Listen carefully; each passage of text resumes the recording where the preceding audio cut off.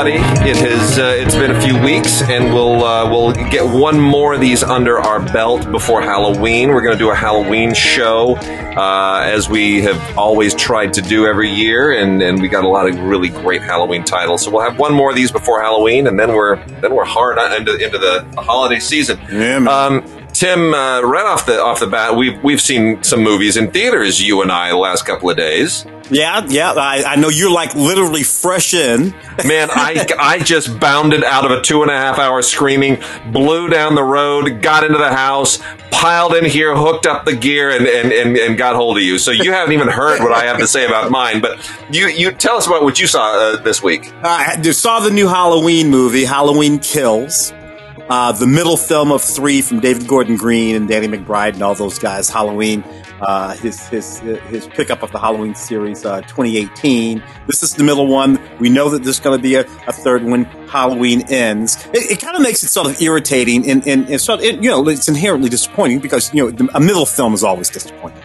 Yeah. The middle film is just disappointing because, you cannot actually get any satisfaction out of the film. They have to save the satisfaction for the third film. Look, the film is a mess. Let me just say that off the top. But it does get a couple of things right. This is one of the things that it gets right. That 1978-1981 film, Halloween 2, the thing that John Carpenter got right, because he didn't know he was going to be able to make that second film. That's why it took a few years, right? Yeah. But what he did right is he picked that second film up, Halloween 2, literally at the same moment that the first film ended. There is no time elapse. That's like the John Wick films. Like the John, and I think that was fairly novel when Carpenter did it. In I guess it would have been 81 is when he did that. It was fairly novel. I know that it hit me as novel at the time, and me and the wife were like, man, this movie's like picking up from right where the other one left off. Okay. This one does the same thing. David Gordon Green picks up literally at the moment that the 2018 film ends, that film, Jamie Lee and her daughters and all that, trying to kill Michael and all this kind of stuff. And then it picks it up from there and runs it out. It becomes a mess, very didactic.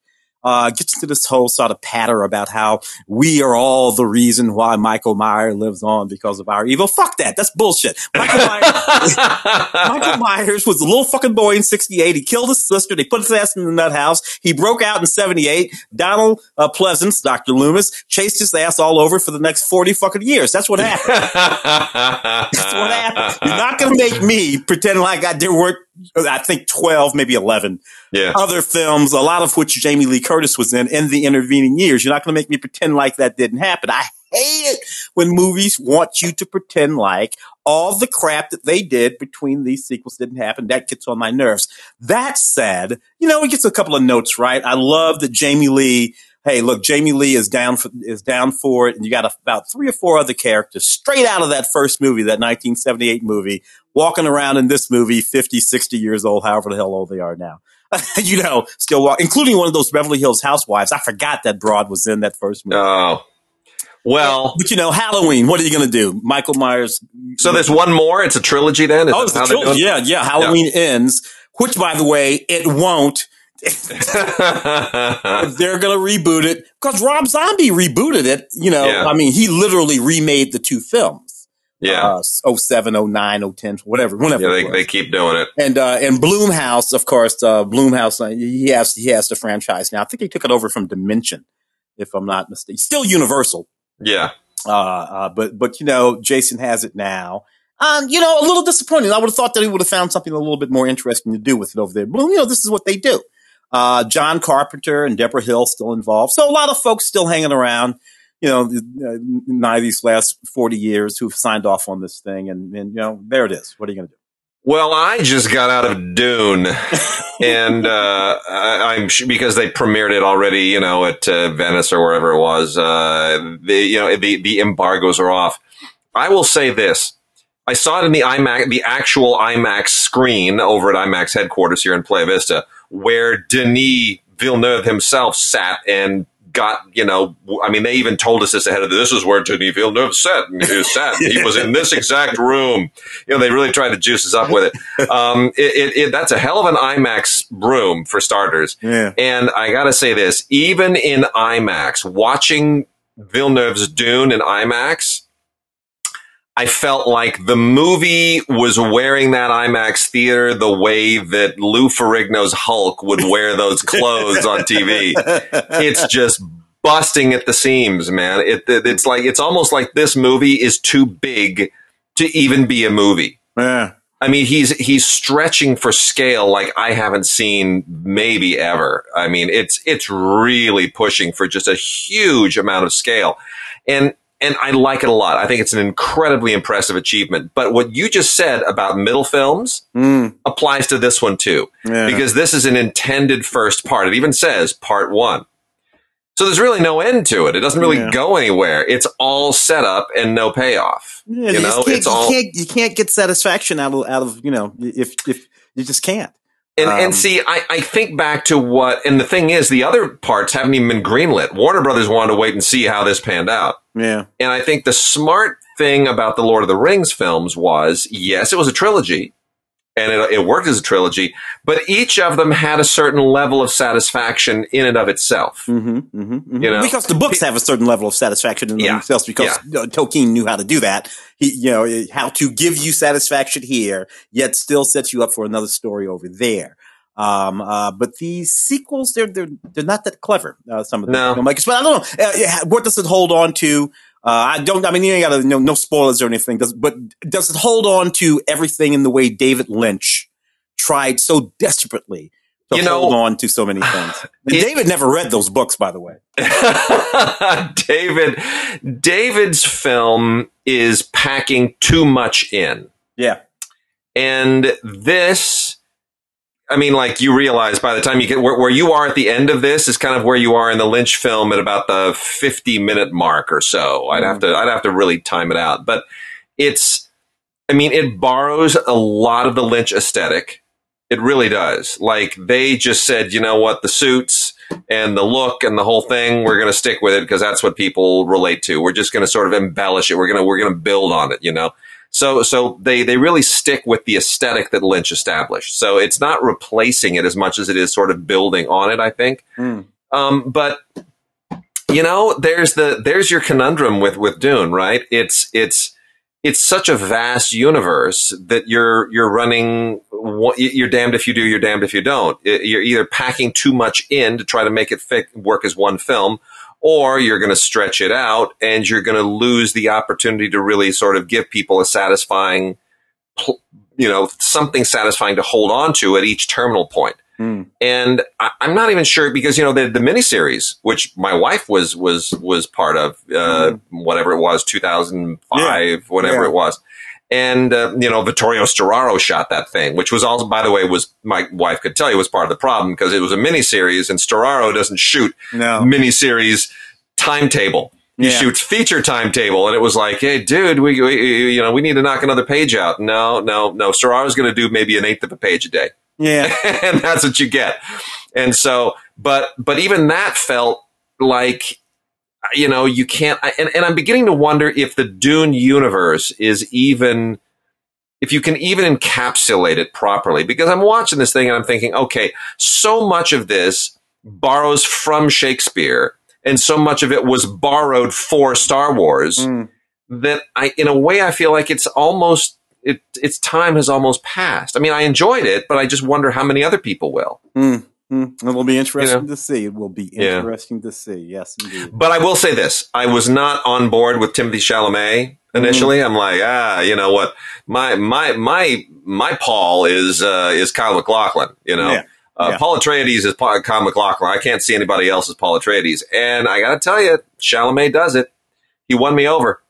Interesting. Really Look, physically, Chalamet is a slight person. Yeah. He's he's done 2 or 3 films. He played King somebody in something. I don't know. Oh yeah, was it? No, it was. Something. And walking around and all that chain metal, the armor, armor and all this kind of stuff. And I'm like, he couldn't even stand up in that. The actual stuff, I never bought it for 1 second that this 80-pound kid. And frankly, again, same thing. Kyle had a body, particularly back then, Kyle had a body on him, and you bought him as a warrior. and as well as an intellectual. And Timothy, I'm just not sure I'll ever be able. He's just never going to be my action hero guy. He's not, but you know what? He's intense. He's intense. I think he pulls it off. He can act. He can act. So I want to put a plug in right at the top for this terrific book, Made in California by George Geary, which is all about the California-born burger joints, diners, fast food, and restaurants that changed America. This is a great book. Has nothing to do with movies, but the only reason I got it was because the author signed it for us, which I think was really, really sweet. I can't wait to show this to you in person, dude. It's just great. But the main reason I got it is because I am very, very partial to one chain in particular, which is mostly here in Southern California, but I think they trickle into Arizona. Might even be one or two in Oklahoma. Originally Mr. Fatburger, now just Fatburger. Yeah. An amazing place, great food, just straight up good burger joint. I always get their Impossible burgers now. I used to get the turkey burgers, but an amazing story too. Founded by Lovey Yancey, one of the great stories of all time. I believe, and correct me if I'm wrong, but I believe she was the first successful Black woman to be a restaurateur.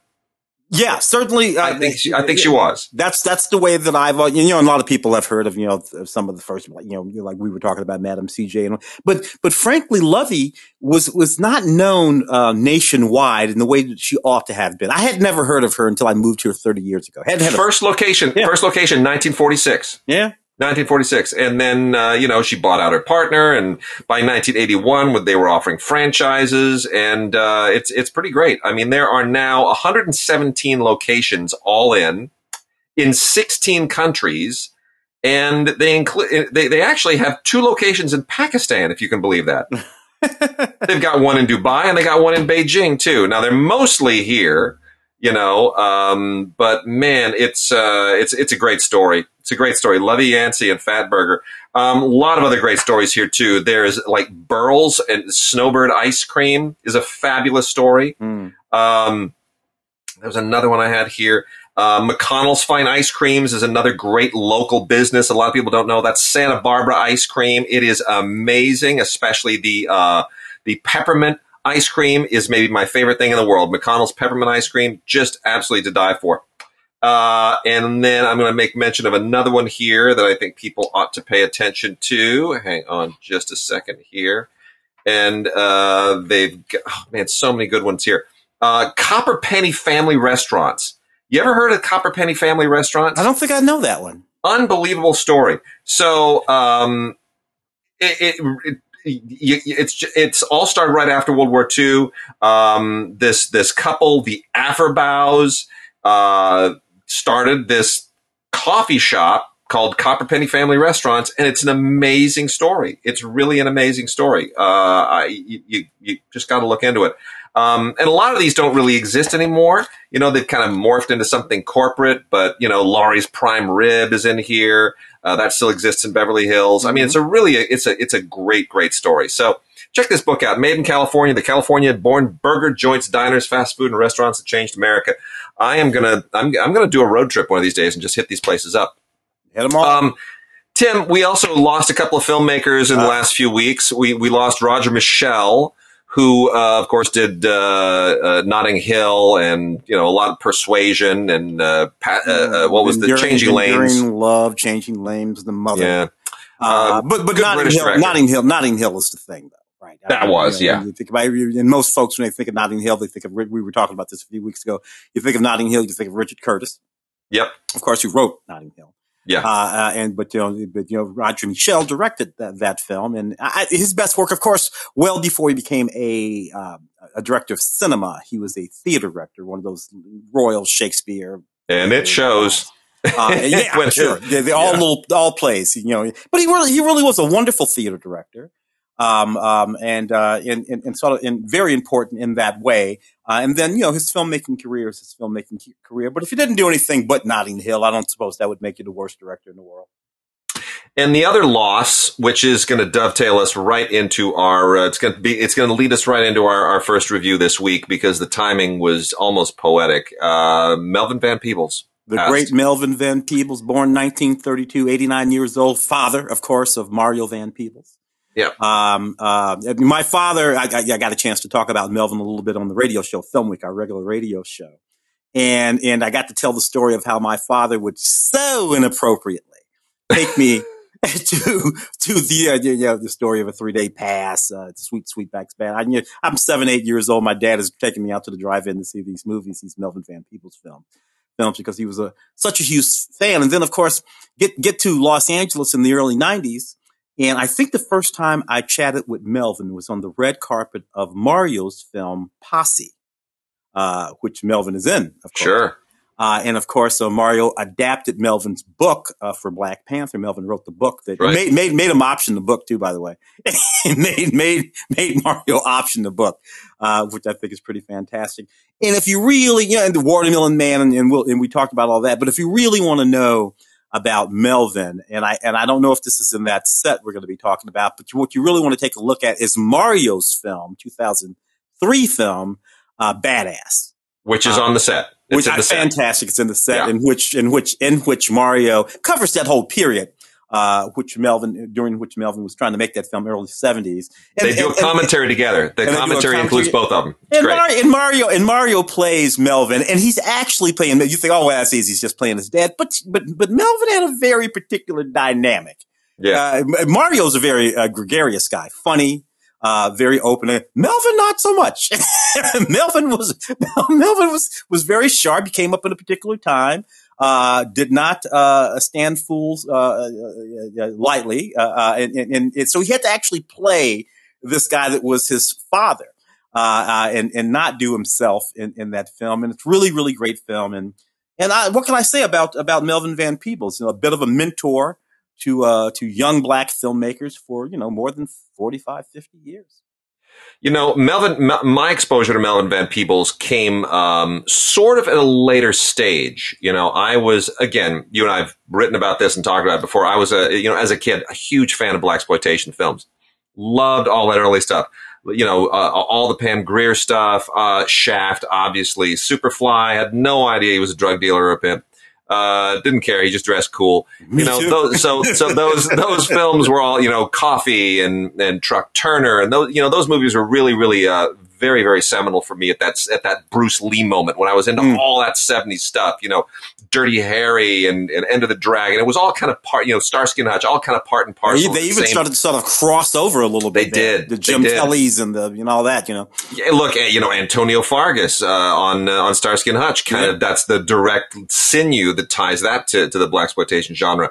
And it was probably later in the 70s that I discovered Melvin through his one studio film, Watermelon Man. Starring Godfrey Cambridge, the great Godfrey Cambridge, one of the great original stand-up comics of his generation. And I thought, oh, this is a terrific movie, because it's such a daring premise that he pulls off comedically. But it was a studio film, and Melvin was never happy with it. And it was after that I discovered Sweetback, which was released just the following year, was sort of his seminal, film. But then it was much later that it was in the 80s when I was in film school that I saw A Story of a 3-Day Pass, which is arguably still, to my mind, his masterpiece. That's my favorite film of his. His earliest film, when he was an expat living in France, wrote that novel. He wrote it in French. He wrote the novel French. Melvin taught himself to speak French and Spanish fluently when he became an expat. I mean, this is this guy, but Melvin was a trolley car driver in San Francisco. Melvin was a street magician. Melvin was a navigator, actually, in the United States Army Air Corps at that period when it was an army. And he was one of the first black navigators, which is something that he and I had in common. We were both kind of in the Air Force. Melvin a musician, poet.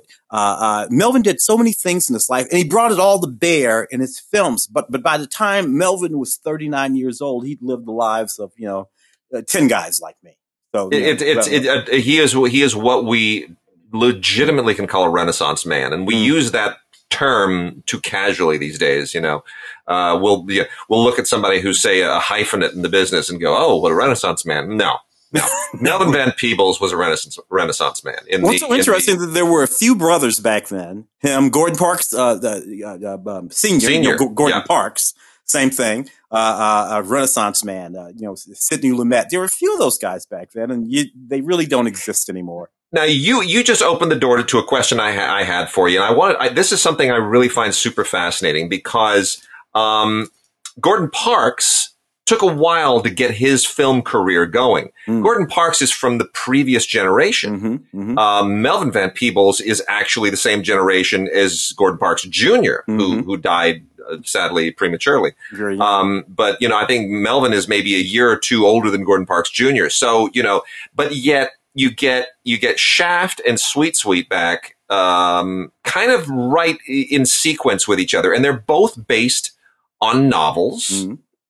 Very different. One is based on the guy's own novel, and you even get Gordon Parks. What was his previous film? Was The Learning Tree? The Learning Tree. Learning Tree was based on his personal novel. So that's they're all kind of in the same moment, but it's very interesting. In your opinion, I'm really curious to find out who is the more if you had to say one of them is a more seminal figure for black filmmakers at that point, who are suddenly made aware of the fact, hey, I can actually tell my stories. I don't have to work for the man. I don't have to make, whatever is being handed to me. I can go out and I can use this new medium as my tool and my voice to tell my stories.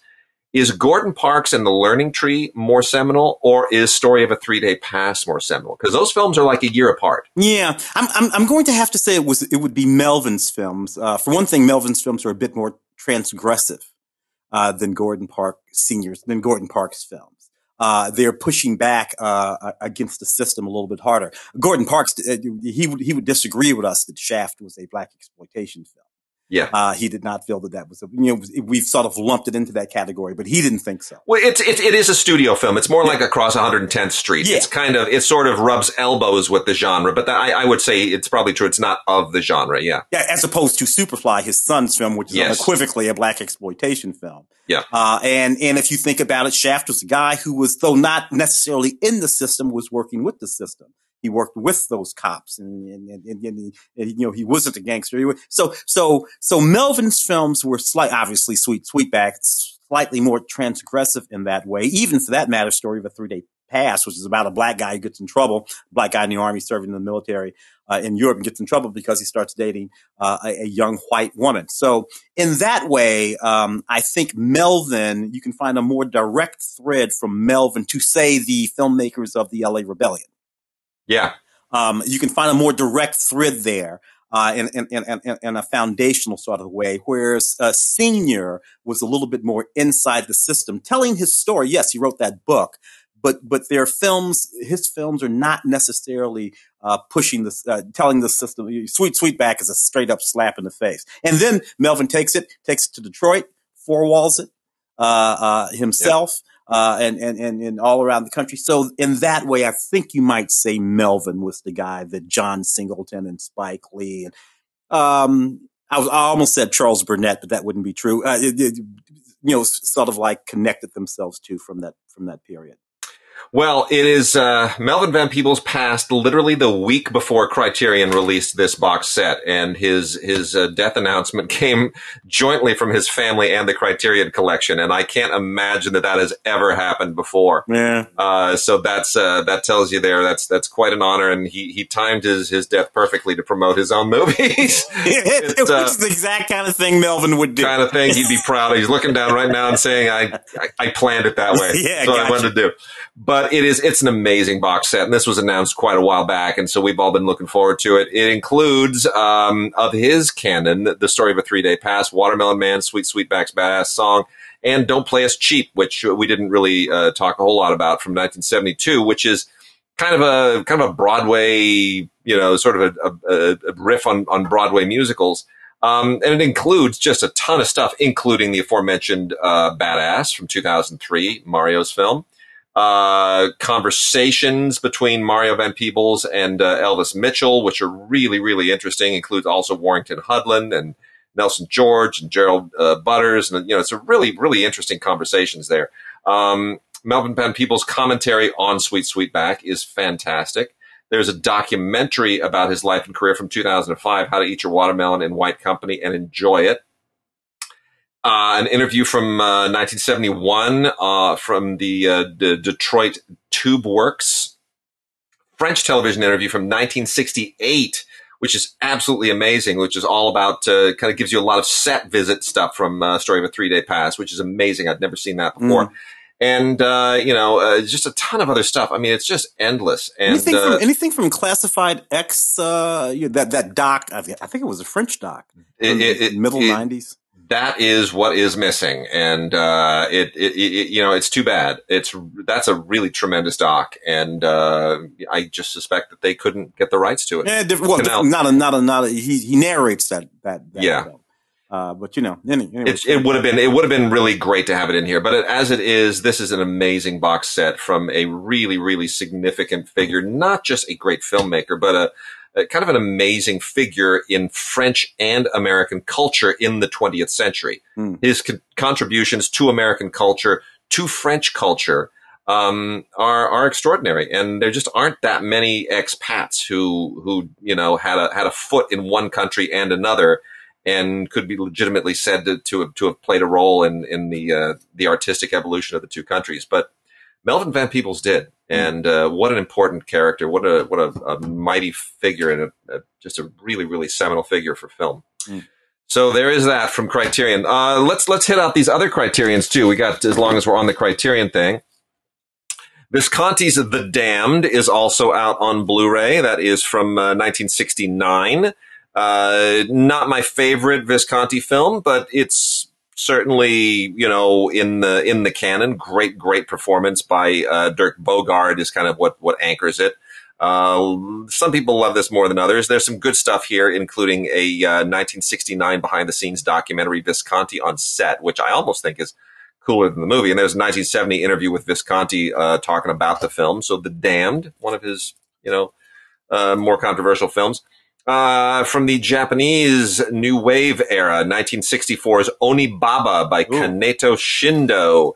Not one of the more well-known names of that period, but it's a pretty great medieval Japanese kind of. Some people call it a drama, others call it a horror film. It depends. It's a folk tale. It's a folk tale. Yeah, those are folk lore. Sort of thing. Yeah. It's Japanese folklore. On the Hollywood end, we have Raoul Walsh's High Sierra with Humphrey Bogart and Ida Lupino. Standard, straightforward stuff. Got a few extras on here. 2019 documentary on Marilyn Ann Moss, or by Marilyn Ann Moss, about Raoul Walsh, the true adventures of Raoul Walsh. Also have Colorado Territory, which is his 1949 Western remake of High Sierra. Not as good by any means, but, why he went and did that is sort of an interesting story. And then there's a new interview with Miriam J. Petty about actor Willie Best, which is a nice little reflection on somebody who's disappeared a little bit. Johnny Toe film called Throwdown from 2004, which I had not seen, believe it or not. I'm a big Johnny Toe fan, especially his earlier stuff. And this is one that I had missed, so I'm glad that this got this totally unexpected Criterion treatment here. It's actually not a gangster film, believe it or not. Yeah. It's kind of an artistic tribute to his own personal inspirations, and it takes place. It's an underworld film. It takes place in kind of the dark neon-y underbelly of Hong Kong. But it's about a judo champion who's a has-been, and he's now just a bar owner. And Aaron Kwok plays this guy who wants to challenge him, and it's got kind of a noir feel to it, but it's very, very personal, and it's very poetic, and it's an unusual Toe film by any measure. Also got Neil Jordan's Mona Lisa with Bob Hoskins and Kathy Tyson. Terrific. Michael Caine kind of takes a little bit of a back seat here, but Mona Lisa is just a wonderful, wonderful movie. Great transfer here. This has come out a few times. New conversation with Jordan and Kathy Tyson, moderated by critic Ryan Gilby. That's definitely worth checking out as well. And then lastly, I want to spend a second on Love and Basketball by my UCLA classmate, Gina Prince Bythewood. She was Gina Prince at the time. Then she married Reggie Bythewood, the screenwriter of Get on the Bus. But Love and Basketball was sort of her coming out as a filmmaker from 2000. And I got to say, when I was in school, there were two grad students that were sort of the stars of the department. Alexander Payne was one, and Gina was the other. And everybody knew that those two were going places because they just had they were just confident. They did great work. They made great movies. They just knew their stuff. And Alexander Payne had a great go of it.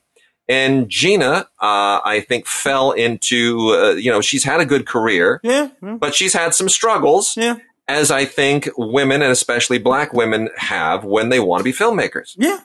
She had to deal with both of those things at one time, and and again managed to have a career anyway. Secret Life of Bees and some television and whatnot. But man, she always just had a great eye. She had a particularly great eye for actors. This movie here, Sanaa Lathan and Omar Epps, of course. But people forget that Harry Lennox is in this film. Dennis Haysbert is in this film. A young Regina Hall is in this film. A young Gabrielle Union is in this film. So she had an eye for talent. And put them to work, and they did really, really excellent work and built careers themselves. In some cases, careers even bigger than hers, which is, again, ironic. Good point. Well, this is just an absolutely wonderful film. I'm so thrilled it's out again, and that it's getting the Criterion treatment. There's making of material on here. There are new interviews. Lots of just wonderful stuff here. New conversations with Gina and Cheryl Swoops and Lena Waithe. I mean, it's really, really good stuff. And you just get a wonderful sense of the creative process of the film, how it came together, everyone involved. It's just a beautiful, beautiful movie. And Gina is finally, she directed that thing for Netflix, that superhero thing I was not. I forget what it was. Which it was kind of a for hire gig. She opted out of the sequel. I get it. It was a career move, but it's turning out for her. So it looks like her next film is a period film about the last days of one of these sort of true life story about the last days of one of these epic Amazon tribes in Africa in the 19th century. Oh, wow. Which just got announced. They're casting it now. Looks like it should be a great thing. And I'm kind of thrilled that she's gone into Oscar territory because it's where she always should have been. Yeah. Making Oscar level films, really personal films. So I kind of feel a little bit of justice has come around. Gina's, come around full circle. She's getting a bigger shot at a bigger film. The Netflix thing panned out, which I'm glad. So in the meantime, if you want to catch up on your Gina Prince Bythewood and see what an amazing filmmaker this young woman is, and I'm proud to say she's still a young woman because it allows me to say I'm a young man. Yeah. But Love and Basketball, man, it's an absolutely terrific film. Let's see, Tim, where do we turn? Oh, one other one here. This is not Criterion. This is from Arrow, but Arrow has released Ridley Scott's Legend in a fantastic set that includes the theatrical cut and the director's cut. Legend is famous because this is the first film that that Universal tried to sort of wreck at the time. It was sort of concurrent with Brazil. Yeah. And Terry Gilliam was fighting Sid Sheinberg over Brazil. Sid Sheinberg went on to form the Bubble Factory with his kids, but he was running Universal at the time. Sheinberg had no taste whatsoever, and he did a cut of Brazil that was absolutely horrendous. And Terry Gilliam loves to sort of include that on every set now to show people how terrible the version is that Sheinberg came up with. Anyway, Legend was not so fortunate. It showed its original director's cut at the Cannes Film Festival and then released this horrible Sheinberg overseen theatrical cut in the U.S. with the original Jerry Goldsmith score stripped away and Tangerine Dream stuck in there. And it's like, 40 minutes shorter, and it's a horrible movie. Yeah. But the director's cut is great. So, finally, we get an absolutely terrific release with both of them on it. Make your own mind up. A lot of really good extras on here. Arrow has done a great job. I wish that it was 4K and not just a Blu-ray, but that's okay. I'll live with it. great transfer, including a great audio commentary by Ridley Scott and an archival documentary from 2002 called Creating Myth, Memories of Legend. So storyboards and a lot of other stuff on here. So both Gods of Legend. Yeah, young Tom Cruise, Tim Curry, Mia Sarah. Ridley, of course, has a movie out today that, what is that? Last Duel. Have you seen it? I haven't seen it. Peter talked about it today on the radio. I won't ruin anything for Ben Affleck, Adam Driver, Matt Damon, Ben and Matt back together under Ridley Scott in a 12th century? Is set in the 12th century, 13th century, something like that. I want to see it. I feel like I need to see it, but man, it scares me. I can't wrap myself around those mullets that Matt and Ben are wearing. Well, and Ben is doing that bleach blonde thing for some reason, and I'm not really sure what the hell that's all about. But nevertheless, I'll wait for the awards season swag to roll out, and I'll catch it then. You should try to catch Dune at an IMAX screen, though. I'll tell you, that thing that just beats you in the face in a really good way. Should we do some TV? Sure, let's do some TV. Right. If you want to. I see you got Claire Reese, season 1. Claire Reese, of course, the principal character from Silence of the Lambs and Hannibal and the Thomas Harris novels, of course. I remember seeing the Silence of the Lamb. I'm going to say, what is that, 92? Something like that. And 90, 90, let's see, 92. Yeah, 92.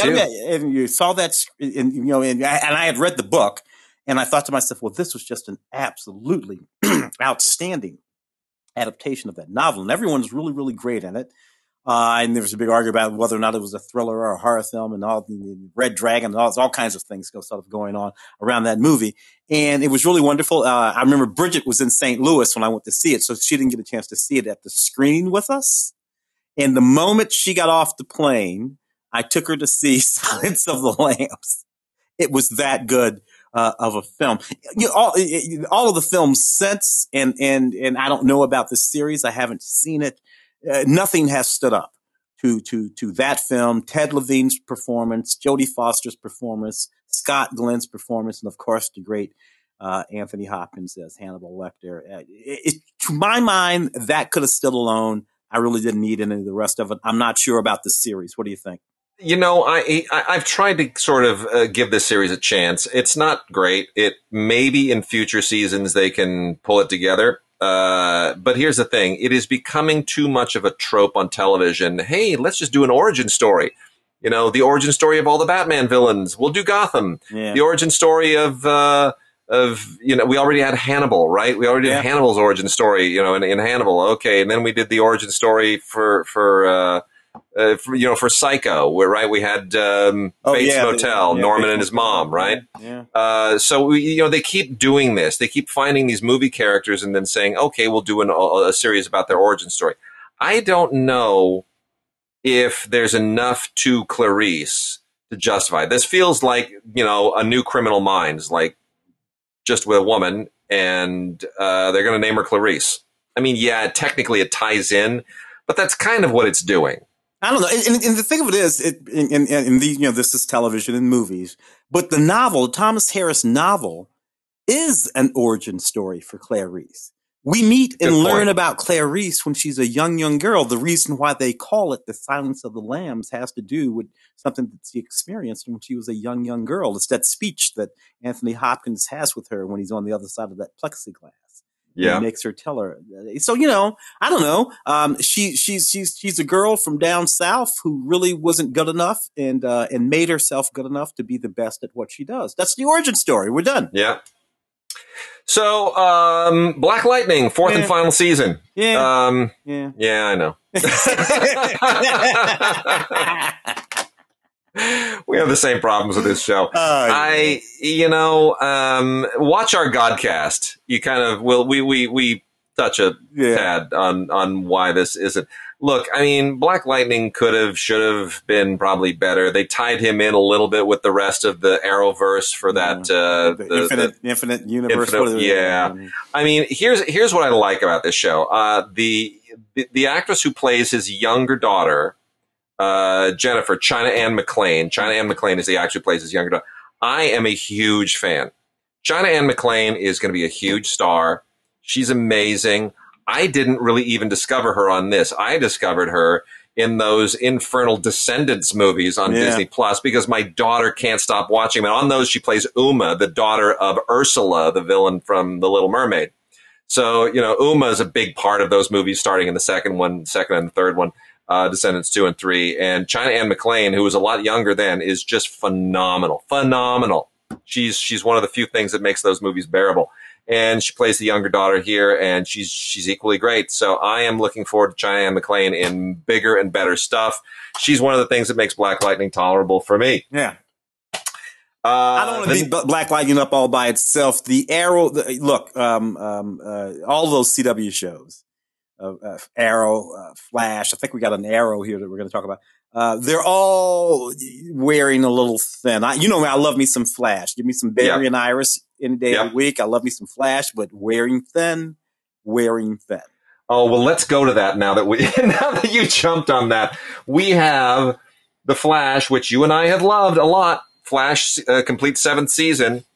Man, I'll tell you, look, I've had 2 slogs in recent weeks. One of them was the current Isaac Asimov Foundation show on Apple Plus, which I've watched all 10 episodes of because I got preview links to them. So the rest is yet to come. I can't break the embargo and tell you anything about the few.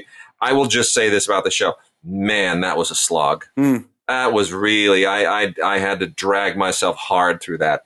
And the 18, 19, 20 some odd episodes of season 7 of The Flash, much as I have loved this show, I've got to tell you, from about the middle of season 6, when they tie up that whole Infinite Earths thing, the second half of season 6, that whole Mirrorverse story, whatever, kind of wraps up here at the beginning of season 7. It felt like it was on fumes. And then the rest of season 7, I'm like, I don't even know what the story is. Like, he's breakdancing now and they're doing karaoke.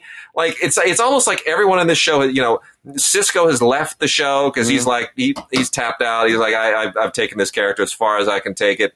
They replace him with a guy who's fun. But it just feels like this show is, everybody's done. They're kind of ready to move on. It's lost. Hey, look, Grant should have been cast as who plays him in the movies? Ira something or other. Anyway, I was a little pissy about that, but now I can see how Grant might have been like, you know what, I got to get the hell out of these red leotards. I gotta be a guy who walks around in a suit. And he is a really, really good actor and really likable, and he's in his prime now, and he's got almost a decade behind him in the red suit. It's kind of time for Grant to move on and be able to show that he can do other things. And maybe features, maybe another TV show. But as an actor, I think he doesn't want to waste his prime years and wind up in like Mark Harmon, who's now pushing 70 and looking back and like, have I really been doing this show for this long? Yeah, bro. 16 years. You were a brunette when you started. Man, so crazy. There it is. We've got some Ultraman to mention too. So in the standard Steelbook releases of the Ultraman series, which is an ongoing thing from Mill Creek, we now have the 7th one, which is Ultraman Leo. This is the original Ultraman Leo show. You know what? Pretty much just like all the others, there's a whole lore to this thing that is just far, far beyond me. But this is the 7th of the ongoing Ultraman series, the original Ultraman series. And if you're a completist, you're absolutely going to love it. If you're not, you're going to watch this and you're going to go, what the hell am I looking at? 51 episodes of this thing, 51 and a half hour episodes. It's crazy. And then we also have the Ultraman Galaxy box set, which is a couple of movies and the original series. This is newer Ultraman. Just as ridiculous as the original, but still kind of just as fun. And it's not bad. 26 episodes plus a movie event. And then the other one is Gridman, the hyper agent, which is kind of belongs to the Ultraman lore, but it's a sideways thing, the hyper agent Gridman. It's more or less the same kind of deal. All these are from Mill Creek. Dude, what's in that? Because it's under television. What's in that Ultimate Richard Pryor collection? I was just going to say, Tim, is this like a really black show today? We're so there. It is, man. This is amazing. This is the Richard Pryor, the ultimate Richard Pryor uncensored collection. 2 volumes plus I Am Richard Pryor, the documentary. And this is great. This is from Time Life, and they went and did a deal with Virgil Films. Virgil has the rights to I Am Richard Pryor. So it's all in. This is just everything, man. This is just tons and tons and tons of Richard Pryor stand up, of television appearances. It's pretty much every second of Richard Pryor that he's ever been on television, all packed into a box set. So Richard Pryor is Richard Pryor, not the movies, some kind of hero, and then JoJo Dance, but Richard Pryor as Richard Pryor and on TV, all that kind of stuff. That's what we're looking at here. Yes, it's Pryor's. It's sort of like his career. And they've done this with Dolly Parton and a few other people too. You know, it's like a tribute to his entire career. As you know, it's 26 hours on 13 discs. I mean, it is everything. It is just a massive amount of stuff. It's and you do get his concert films, by the way. You get Live and Smoke. Yeah, you get Live on the Sunset Strip and Here and Now. You get those, but you also get his television special from 1977. You get JoJo Dancer, Your Life is Calling, which was his one movie, his life. He wrote it and he directed, he produced it. You get a bunch of like Comedy Store performances, including the final tribute event to him at the Comedy Store. There are documentaries on here. In addition to I Am Richard Pryor as a standalone disc, you also get Richard Pryor Omit the Logic. You get deleted scenes from, movies. You get outtakes from movies. You get like a booklet with all kinds of personal family photos and stuff from his family. I mean, it's just, there's no end to it. And you get every TV appearance he ever made on every talk show, whether it was Dick Cavett or The Tonight Show, or you name it, all the TV appearances, they're all on here. It's just the complete Richard Pryor. It's the whole deal. It's the whole massive thing that it's his life. It really is. It's the ultimate Richard Pryor collection, uncensored. That's what it is. Great. It's amazing. And we also have The Nevers, Season 1, Part 1. I hate it when they do that. I hate the Part 1, Part 2. Like, just give us the whole season. Yeah. I don't know why they're still doing that. Anyway, this is an HBO original. Tim, have you seen any of The Nevers? 1 or 2 of them. I don't know. What do you think? I love Victorian England as a background. I think when they get all steampunky with it and drop sci-fi on top of it, now you're inviting all kinds of sort of Doctor Who comparisons, even though Doctor Who is not Victorian. But you know what I'm saying? Once you get British and sci-fi, everybody starts thinking Doctor Who, and I don't think it compares all that favorably, to be honest. Yeah. Anyway, the idea here is that, this is basically like women with superpowers in Victorian England, crime solving women with power, Laura Donnelly, Anne Skelly. I mean, it's nicely done generally, I guess. And this is a what's his name? The idiot whose name we're trying to all block from our minds. Buffy, what's his name? Buffy the Vampire Slayer guy. Yeah, him. Yeah, Justice League. Joss Whedon. See, it's like he turned into a jerk, and we canceled him in our minds. I can't. Don't need you, brother. Don't need you. Anyway, this is a Joss Whedon thing. So apparently he's still got some juice. Anyway, The Nevers, Season 1, Part 1. Watch it if you feel so inclined. That was 2020, 2019, 2020? This is 2020. This is 2020. It's 2020 series? Oh. Yeah, right. It's nutty. Anyway, we'll be getting Part 2 soon. I'm gonna burn through a bunch of Kino stuff here. We got some amazing Kino stuff that now that I had some space from Film Week, could finally just bear down on. And Kino's been doing a great job of, and by the way, end of the show, we're going to have an interview. Got a great interview with Grady Hendrix and Chris Pajali, who wrote this awesome new book, These Fists Break Bricks, How Kung Fu Movies Swept America and Changed the World. It's great. These Fists Break Bricks. It's an amazing book. These guys are awesome, totally awesome. As people know, I've contributed to books and written books on Kung Fu movies and so forth. Tim and I, we've done a commentary this awesome Flying Guillotine and all this, a lot of great stuff. The Jimmy Wang Yu movie, Knight Errant, fun stuff. So we know this territory pretty well, and these guys were great. I had a great time. Tim was supposed to be in the interview, but you had dental work done, so we spared you the interview. Yeah. How are you recovering on that, by the way? You know what? Fair to admit, it's been 2 weeks now, but I got to tell you, dental surgery is a lot different than just having a tooth pulled. It's when they got to get down in there and dig that sucker out. And I had 3 that went back to the tooth fairy. So anyway, I'll be okay. Vicodin's a hell of a drug, by the way. I've heard. I want to go ahead and say that. So, first off, Kino has just released a giant pile of Mae West movies on Blu-ray. This is the mother lode if you were a fan of Mae West. This is it, baby.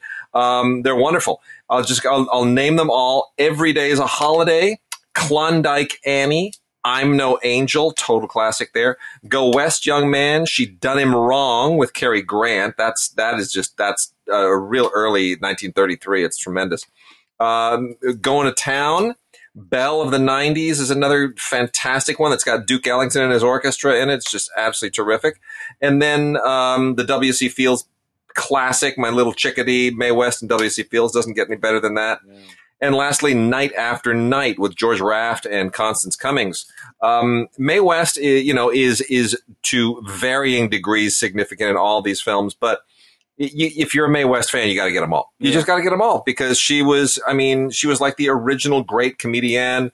She owned the 1930s, didn't really quite transition beyond that. 1940 is the latest of all these. That's My Little Chickadee. That's when they put her together with W.C. Fields. Yeah. But she was it. She was like in the 1930s, there were the Marx Brothers and then Mae West. That was it. And she just owned that period. Absolutely. She had a little renaissance there in the middle 60s when she would hang around with the Three Stooges and then pop up on television every now and again. She was well past her prime, but still playing it like she was 22. And she was so smart and so suggestive at a time when that was not okay. Yeah. She really pushed the envelope of the code. But there's great stuff here. There are audio commentaries that are just absolutely terrific on all of these. Kat Ellinger does a bunch of them.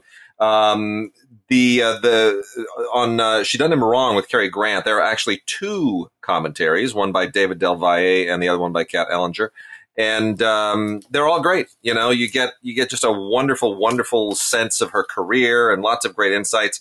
I also really, really like the commentary by Alexandra Helen Nicholas and Josh Nelson on Klondike Annie, which is a film that I had never really seen before. Directed by Raoul Walsh, 1936, good, solid programmer, but awfully, awfully fun and a wonderful, wonderful comedy for this one. So a wonderful commentary for this one. So, all these great Mae West movies. Then we've also got, let's see here, a couple of Basil Dearden movies. Basil Dearden, British director of a certain caliber in the 1950s. This is from 1950 and 1956. Is The Blue Lamp from 1950 with Dirk Bogarde, and then, which is fine, it's a crime film and it's kind of a classic Dirk Bogarde crime film. Basil Dearden is sort of he's along for the ride with Dirk Bogarde, but here's the one you got to get. You got to get Basil Dearden's Who Done It from 1956, because this features Benny Hill. Yes. Young Benny Hill. Young Benny Hill. Young Benny Hill. I am such a Benny Hill fanatic. It's unbelievable. I grew up on Benny Hill. Really, this is just so priceless. An Ealing comedy directed by Basil Dearden with Benny Hill.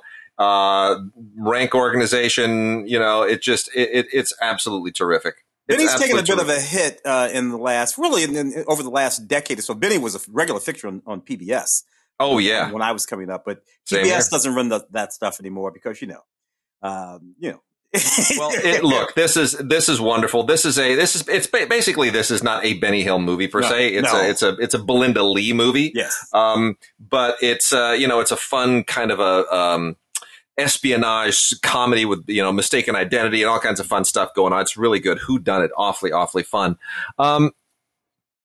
Got a bunch of other classics, assorted classics here that are really, really priceless. Thoroughly Modern Millie caught a lot of flack at the time. That's from 1967. Julie Andrews coming off of Sound of Music. Yeah.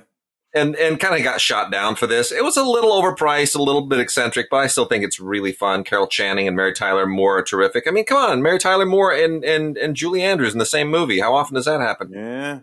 Directed by George Roy Hill in his prime. Richard Fleischer directing Crossed Swords, which was a great kind of swashbucklery thing from 1977. Star Wars overshadowed everything at the time, but this was great. It got Oliver Reed. This kind of came on the heels of the Richard Lester's Three Musketeers and Four Musketeer movies. It's got Oliver Reed and Raquel Welch, Rex Harrison, Charlton Heston, Ernest Borgnine shows up for some weird godforsaken reason. George C. Scott is in this thing. I know, Ernest Borgnine, period film? What, are you kidding me? Lilies of the Field. Oh, with I'm telling you, man, this is like the blackest show we've ever done. Sidney. I love that. One of my favorite Sidney Poitier movies. That is. It is. This is really the one. I mean, this won in the Oscar, right? Yes. Yeah. So Lilies of the Field won in the Oscar, and it's got a whole ton of Academy Award nominations as well. Ralph Nelson, not a particularly big time director, but man, 1963. This is just such a poetic, beautiful movie. Poitier's great. The nuns are great. It's really a sweet film. It's just got his heart in the right place, and it pushes all the right buttons. The producers, the original Oscar-winning Mel Brooks, not the musical version, but the one with Zora Mostel and Gene Wilder. And of course, our very, very well. So Kenneth Mars, who plays the Nazi in this, and who was also kind of a Mel Brooks regular, Kenneth Mars also showed up as the inspector with the German accent, kind of the quasi Dr. Strangelove guy in Young Frankenstein. But do you know what else Kenneth Mars most famously did? Huh. Kenneth Mars was the voice of the dad in The Little Mermaid. Oh, get out! Really, fantastic. King Triton. That's fantastic. Long career. Long career. Hey, even look, the play, the musical. It's just funny the way things go. It took some punctures here in the last 15, 20 years about that whole, funny Nazi thing. Yeah. And I'm thinking to myself, it was only 20 years post the actual war when they actually produced the musical. And nobody had a problem with it. Moved forward 60 years, and now we got a problem with the ridiculous Nazi. I know. It's really, really funny the way those things sort of frame up. It's gonna all come back around again. We'll be fine. Yeah.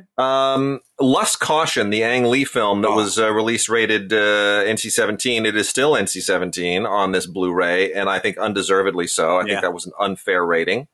But this is just an absolutely beautiful film. This was the first time Ang Lee went back and made a Chinese language film of any variation of Chinese language since The Wedding Banquet. Yeah. And it's just pure poetry. This is a gorgeous film. It's a period assassination plot and romance thing. It's kind of noirish and intriguey. But one of the reasons you got to see this is for the Alexandre Desplat score, which is just to die for. It's a wonderful film. I love Lust Caution. I think the rating is unfortunate. Got to see it. The Choir Boys. Based on this is Robert Aldrich directing this, one of the all-time great directors, based on a novel by Joseph Wambaugh. Was this the first Wambaugh novel adapted, or was that the Onion Field?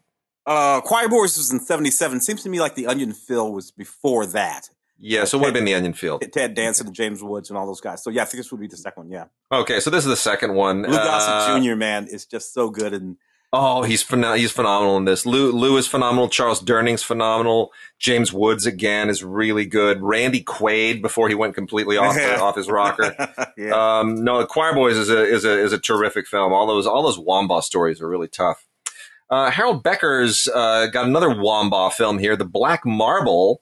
This is from 1980. This is not quite as impressive as the others, but it still has it's got a good, real tough, hard-boiled plot. Robert Foxworth, Paula Prentice, Harry Dean Stanton, good solid, cast. Owen Roisman shot the hell out of this thing. Maurice Jarre did the score. The Black Marble, another good Joseph Wambaugh thing. Yeah. And then we got some Bob Hope stuff here. I love the Bob Hope stuff because they're all so stupid, and I enjoy them. I enjoy them. Ah. Alias Jesse James with Rhonda Fleming, who of course I met when she was married to Ted Mann, owner of Mann's Theaters at the time. Mm-hmm. She left us not too long ago. Yeah. My favorite Blonde with Bob Hope and Madeline Carroll. Bob Hope and Dorothy Lamour in Caught in the Draft. And then Bob Hope and Paulette Goddard, one-time wife of Charles Chaplin, in Nothing But the Truth.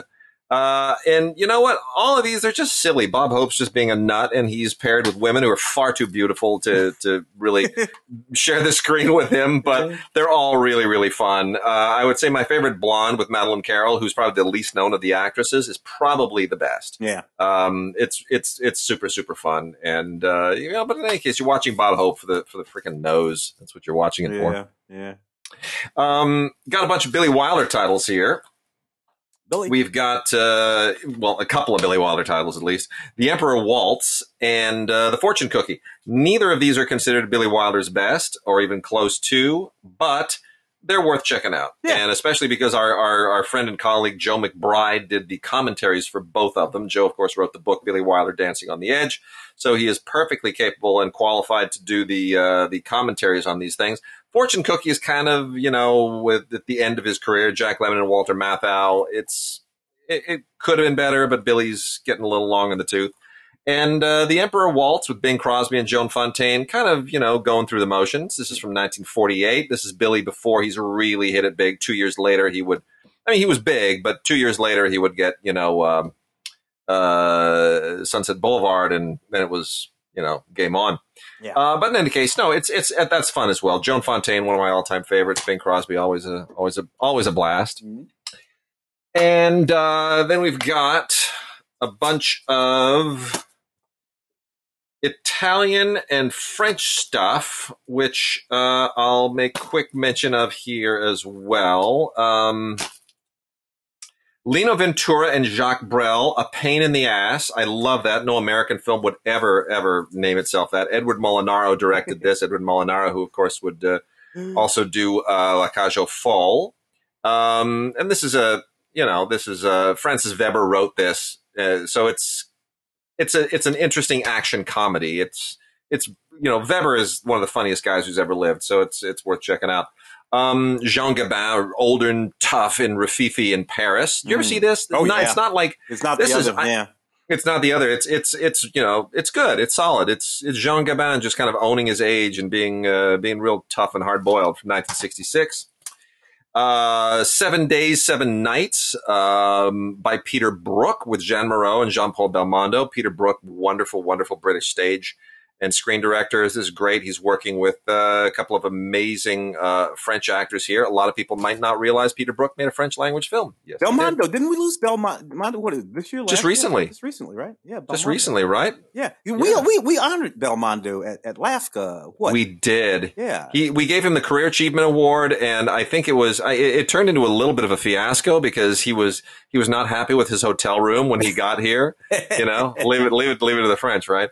And do you remember that evening? He was sitting there with like three gorgeous women, like scene from a Bond film. Yeah, it's like, did you bring the Bond girls with you, or did you hire them out? What's the story there? Yeah, I kept hoping to God they were his daughters, but they weren't. Oh dear. Yes, indeed. I'm just jealous. What the hell am I whining about? I know. Claude Chabrol movies here. So many Claude Chabrol movies. That guy used to be just unbelievably prolific. Blue Panther and Blue Beard. They have nothing to do with each other other than the fact they have blue in the title. And they're both very, very good. Michelle Morgan and Danielle Darrieux are wonderful, along with Hildegard Neff in Blue Beard.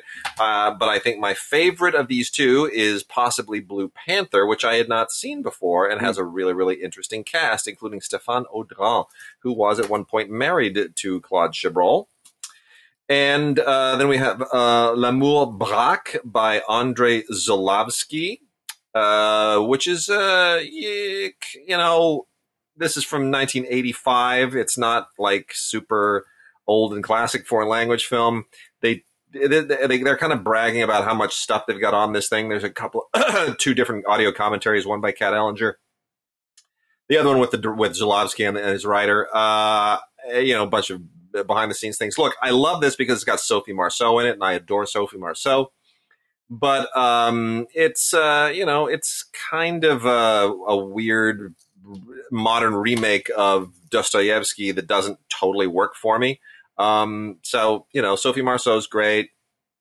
The cast is good, but it's not quite entirely successful in that regard. Alain Delon, didn't we just lose him too? Yeah.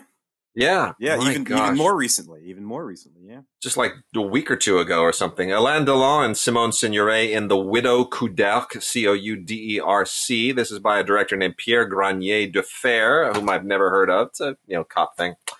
And then we've got Georges Lautner's The Road to Selena, and another Lautner film called Icy Breasts, with Alain Delon. So he might still be around, Alain. Lautner, I think, is still with us. Yeah. And he made some pretty decent crime films in the 1970s. Both of these are from the 1970s. They have a real 1970s feel to them. They're a little bit the color's a little bit too sticky. The sound is a little bit too tinny, but otherwise it's fine. Some good audio commentaries on here. Only if you like French crime films from the 70s. And Alain might still. I think, Delon. No, he's still with us. Alain Delon is? Yeah. We lost somebody not too long ago. Maybe it was Belmondo. They were thinking, but he's still hanging around. 1935. Oh, man, they're all leaving us. Well, yeah. What's great about all these French guys, though? Chabrol. You were talking. People forget. I interviewed Claude Chabrol in I think he didn't die until like 2010, 2011, something like that. I interviewed him in 95. I think something like that. Here and down. No kidding. So these guys had long careers, not just the stuff that they were doing in the 50s and 60s, that post New Wave period. Man, I'll tell you, some of these guys, it's just they just don't stop making movies. Yeah. It must be nice. Must be nice to have the money and the distribution there. Well, I'm looking at Inspector Bellamy, 2009, right? Jeez, right before Chabrol, I'm talking about. Yeah, there you go. Well, and then a bunch of old Hollywood titles, and then we'll move on to 4K or something else here. We got a bunch of fun stuff. Yeah. But Ida Lupino, Gary Cooper, Anne Harding in Henry Hathaway's Peter Ibbotson. This is from 1935, has a David Del Valle audio commentary on it. I got to believe Kat Ellinger and David Del Valle do nothing but record commentaries for Kino. They're just always working. Yeah.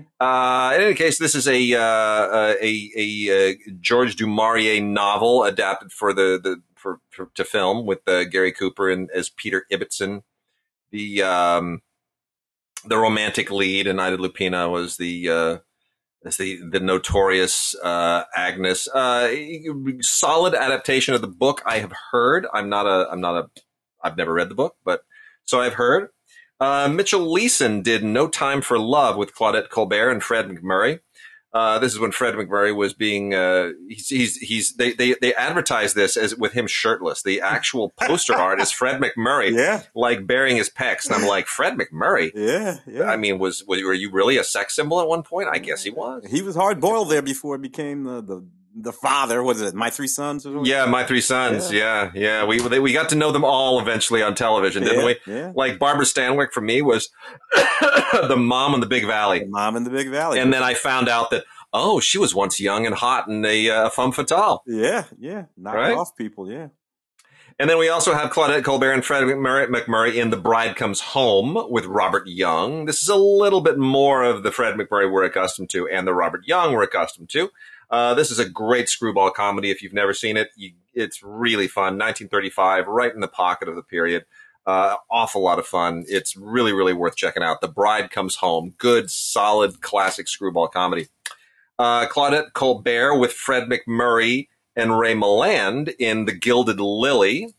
Also very, very fun. This is the very first time that Claudette Colbert and Fred McMurray actually appeared together in a movie. Oh yeah, that's like 35 or something like that. 35 as well, sure is. Yep, absolutely.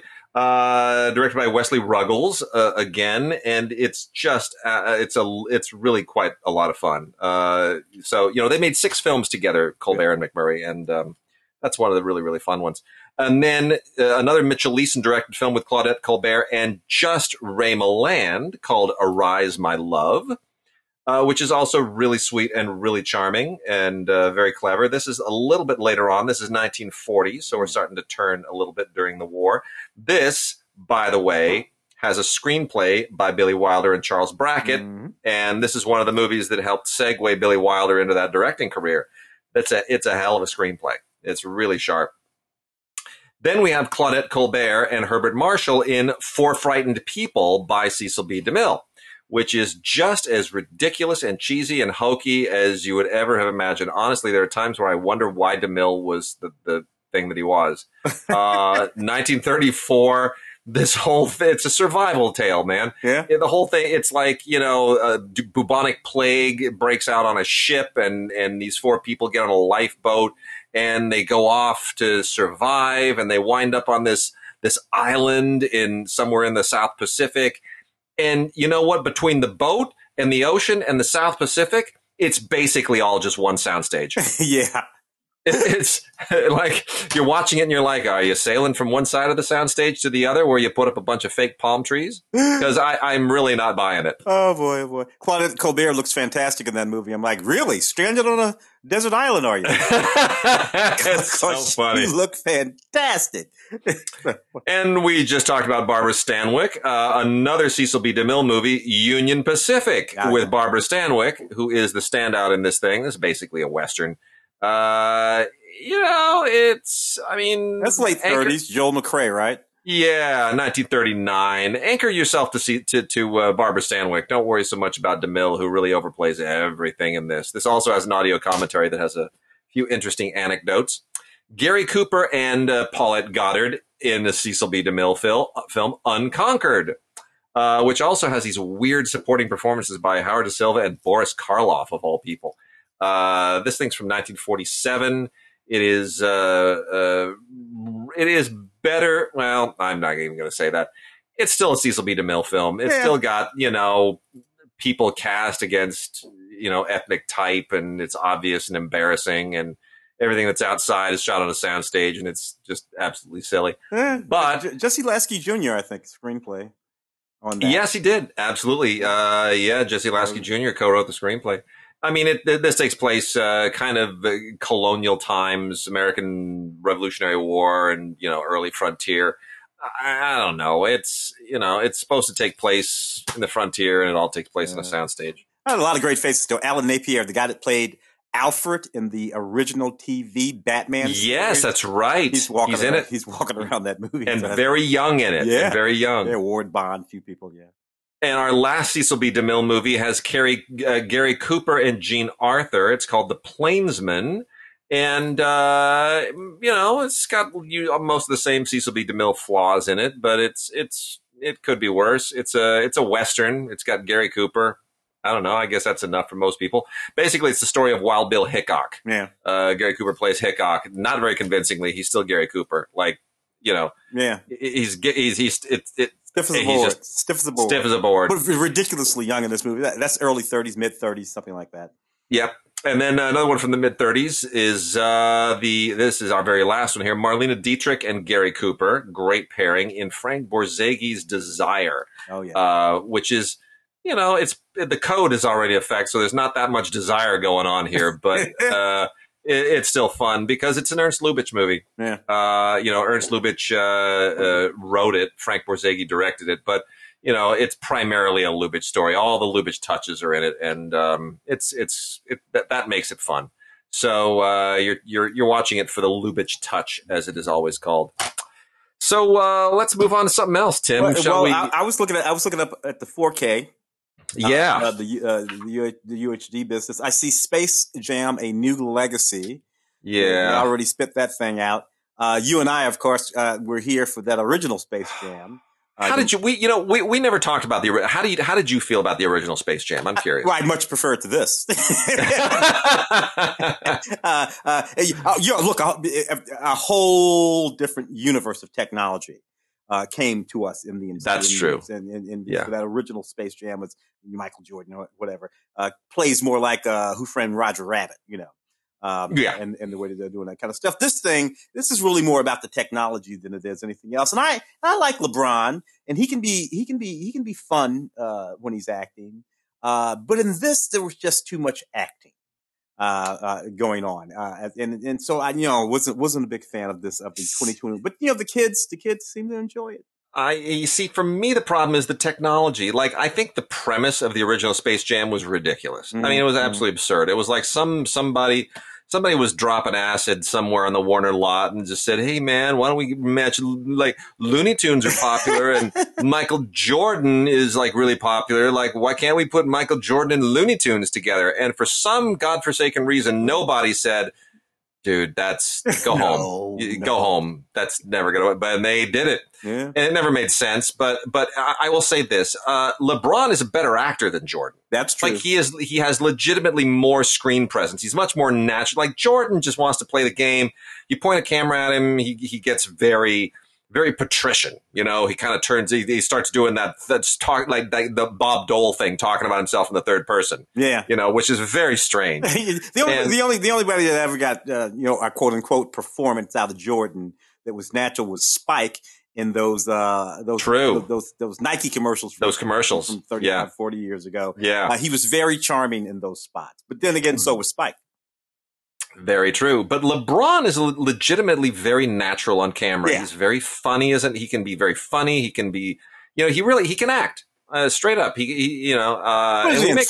Trainwreck. Was it Trainwreck? No, Train? Yeah, it was Trainwreck. Yeah. It was Trainwreck. He was terrific. He's just absolutely terrific in that movie. Yeah. He's great in that movie. He's wonderful. But it's all technology here. It's just like splash and sizzle. And I'll tell you, it owns the 4K. It really does. It totally owns the 4K. The TV just pops and everything is just larger than life. But, I don't know, man. It's got some, I got a few extras on it. They're only on Blu-ray, some featurettes and, deleted scenes and but as far as showing off the 4K, man, it's really gorgeous. The colors explode. The blacks are amazing.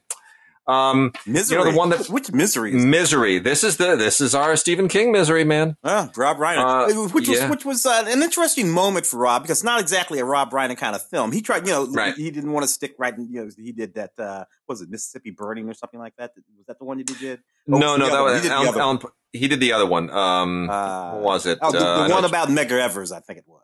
Yes, that's it. Yeah, with Whoopi Goldberg and all that kind of stuff. Yeah. So he would venture off into other genres. This was an interesting little walk for him. One of the better adaptations of King, if you ask me. Young Kathy Bates. Yes, and I credit that to William Goldman, who wrote the script. Yeah. That was William Goldman took, when you got a great screenwriter adapting a great novel by a great novelist, classic Hollywood movies are filled with stuff like that. And it works, man. I'll tell you, Kathy Bates is fabulous in this thing. And this was, I realized, 1990. Yeah. This is maybe 6 or 7 years after she appeared on The Love Boat. Yeah. Yeah. I'm like, all right. Yeah, all right, right on. Because they cheated her, because she should have been cast in that Frankie and Johnny movie. Yeah, that's right. Because she did the role on Broadway on stage, but they cast Michelle Pfeiffer. Instead, and frankly, I'm sorry, that had a little bit to do with it. But and while I appreciated that movie, I know it would have been a better movie with Kathy Bates. Yep. Because Kathy Bates looked the part. Michelle Pfeiffer was too goddamn beautiful. Yeah. And I'm like, who the hell? What? First of all, why are you a waitress? Yeah. True. Quit this job. And I'll buy you a condo. Get the hell out of here. Well, but by the same token, Clint in his new movie Cry Macho, Clint is 90 in that movie, or 91, whatever he is now. Yeah. But then again, so is Shatner. Yay, William Shatner for oldest guy in space. Let's applaud the Shat. What's wonderful about Shat, and I'm gonna let you get your thought back. Yeah. His mind is as so clear sharp as when he was playing Kirk. It's unreal. He was sharp. He's sharp. He's quick. He's witty. Look, I'm not dumping on old people. I'm approaching that age far too quickly to do that. But I got to tell you, if in 20 years, when I'm 80, if I'm as sharp as he is now at 90, I will be the happiest human being on earth. It's unreal. It's so inspiring to see him. It really is. It's just, it's a beautiful, I want him to play Kirk one more time. Just one more time, man. I just want one more Kirk turn. Yeah. And I would so go see that in a movie. But yeah, what I was going to say is Clint at 90 in Cry Macho is playing a character which in the book is apparently like 38. It's a problem. Yeah, that's a problem. Anyway, I knew that there was Misery. something wrong with that damn movie. See, I I'll did not tell you. know what you just told me, but now that you just told Somebody me else told me that, and now I know, right? Okay. Now that you know, you know. Okay. So, Misery looks very good in 4K. This is a Kino Lorber 4K. I don't know where the mastering of the film has necessarily taken place, but it's not the best 4K, but it looks very good. It's very nice. Better than most of the other Kino Lorber stuff. And it comes with a ton of featurettes, all the stuff, all the EPK stuff. It's all here. It's a load of featurettes and the 2 original commentaries, one by Rob Reiner and one by William Goldman.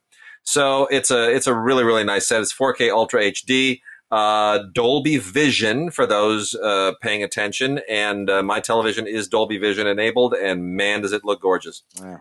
Speaking of which, my goodness, Inglourious Bastards is one freaking just spectacular looking 4K UHD. It really is. This is another one of those reference standard things. It's got a Movies Anywhere code on it, so you can add it to your Movies Anywhere library. You can watch this thing anywhere, upside down, inside out, on your phone, on your iPad. I was never a huge fan of the movie originally, so I'm reevaluating it, and I have to say it is a better film than I gave it credit for originally. It really is. Well, I don't know how big of not a fan you were of it originally. I had my criticisms of it originally. It's still one of those Quentin Tarantino screenplays that's too long. Yep. And because of that, it runs the gamut from absolutely brilliant to sometimes perfectly inane. So it's one of those, but broadly speaking, it has moments in it that are so powerful and so impactful that you just have to let the rest go. I agree completely. I mean, it's like he works so hard and he takes so many risks. Some of them don't pan out. He's swinging for the bleachers in every scene, and he's striking out a few times. Yeah. But man, he hits some home runs. Yeah. Oh yeah. Oh he really does. But the right editor, and this would be a flawless film.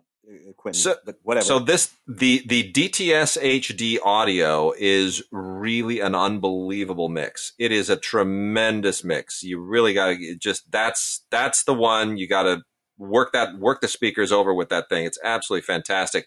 And the HDR, if you're all set up for HDR with your system, it'll blow your mind. This is another one of those reference standard discs. Put it on, it'll show off your system like nothing else out there. 4K of Inglourious Bastards, Quentin Tarantino. And then lastly on the 4K front, we have Volume 2, the much awaited Volume 2 of the Columbia Classics 4K Ultra HD collection. I gotta say, Tim, it's not as impressive as the first one, which of course had, League of Their Own and Dr. Strangelove and Lawrence of Arabia. And this one bounces around a bit. I mean, not all these movies really go together. Anatomy of Murder and Oliver. Yeah, it's a little weird, right? Yeah, it's kind of a yeah. Well, how are we hooking that up there? And Stripes? I mean, really, Stripes end with Taxi Driver?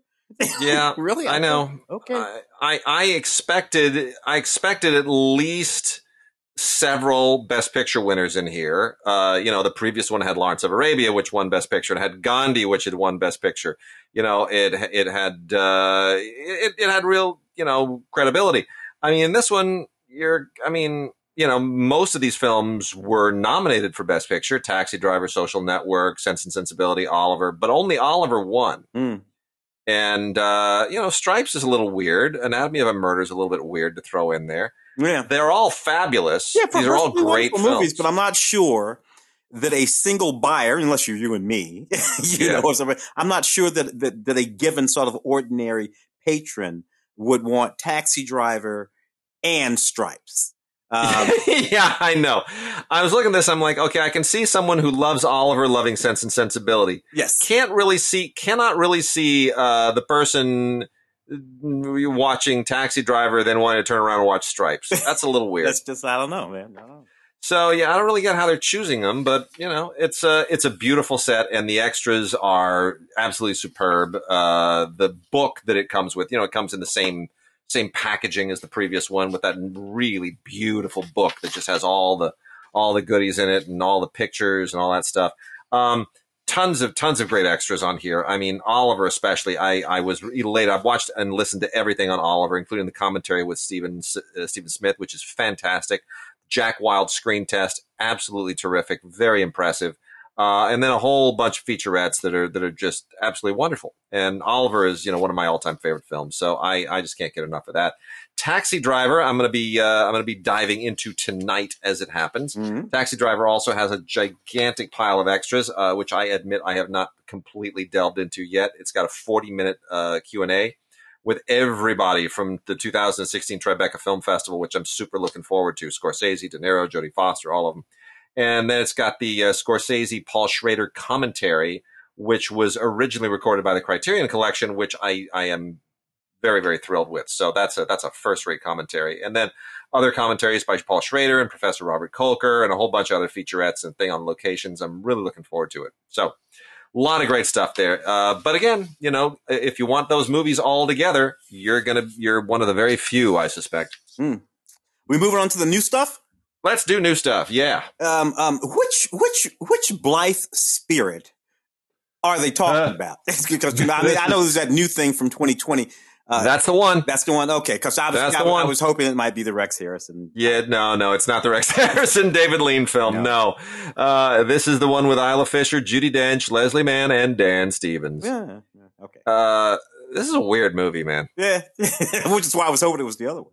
Yeah, I mean, because I love the Rex Harrison film. Oh yeah. By the way, do you know that there's some funny stories from the Rex Harrison film, and this is going to tell you a lot that Tim and I are talking about the other Blythe spirit when we should be talking about this one.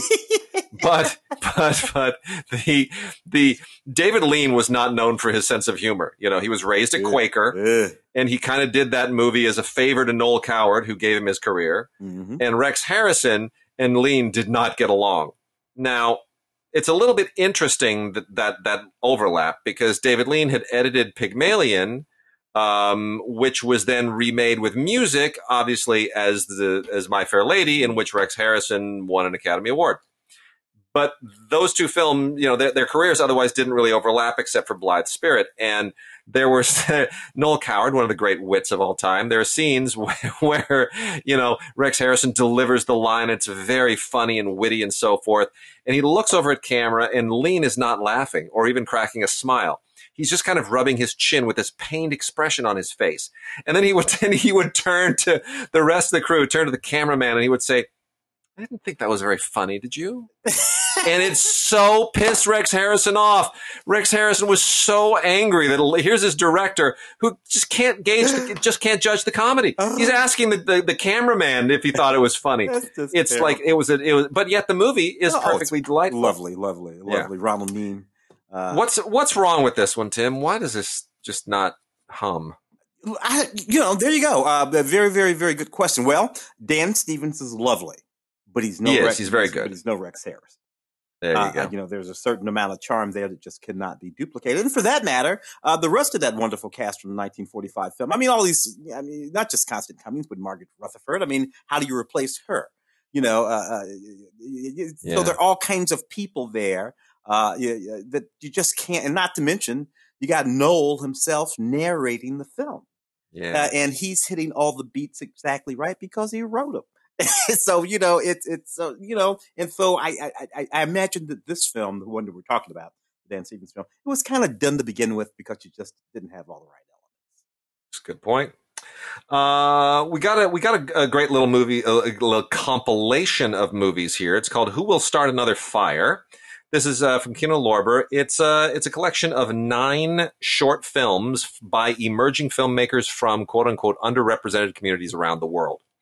And I would just say focus on the fact that these are just 9 really, really interesting short films from all different backgrounds around the world. Really interesting short films like Flying by Pierre Tracy Shen, Family Tree by Nicole Magabo Kigundu, Troublemaker by Olive Nwosu, Polygraph by Samira Saraya, The Lights Are On, No One's Home by Faye Ruiz, By Way of Canarsie by Leslie Steele and Emily Packer, The Rose of Manila by Alex Westfall, Slip by Nicole Otero, and Not Black Enough by Jermaine Manigault, or Manageau. I don't know really how you pronounce it, but anyway, really terrific. All 9 of these are really, really good and worth watching. Great introduction by Charles Burnett. Charles Burnett, yes. And, what I like about this is like your own little short film festival. And as someone who has been involved in an acclaimed short film, I'll tell you, it's not easy to make these things. No. Forget about how short they are. And some of them are very short.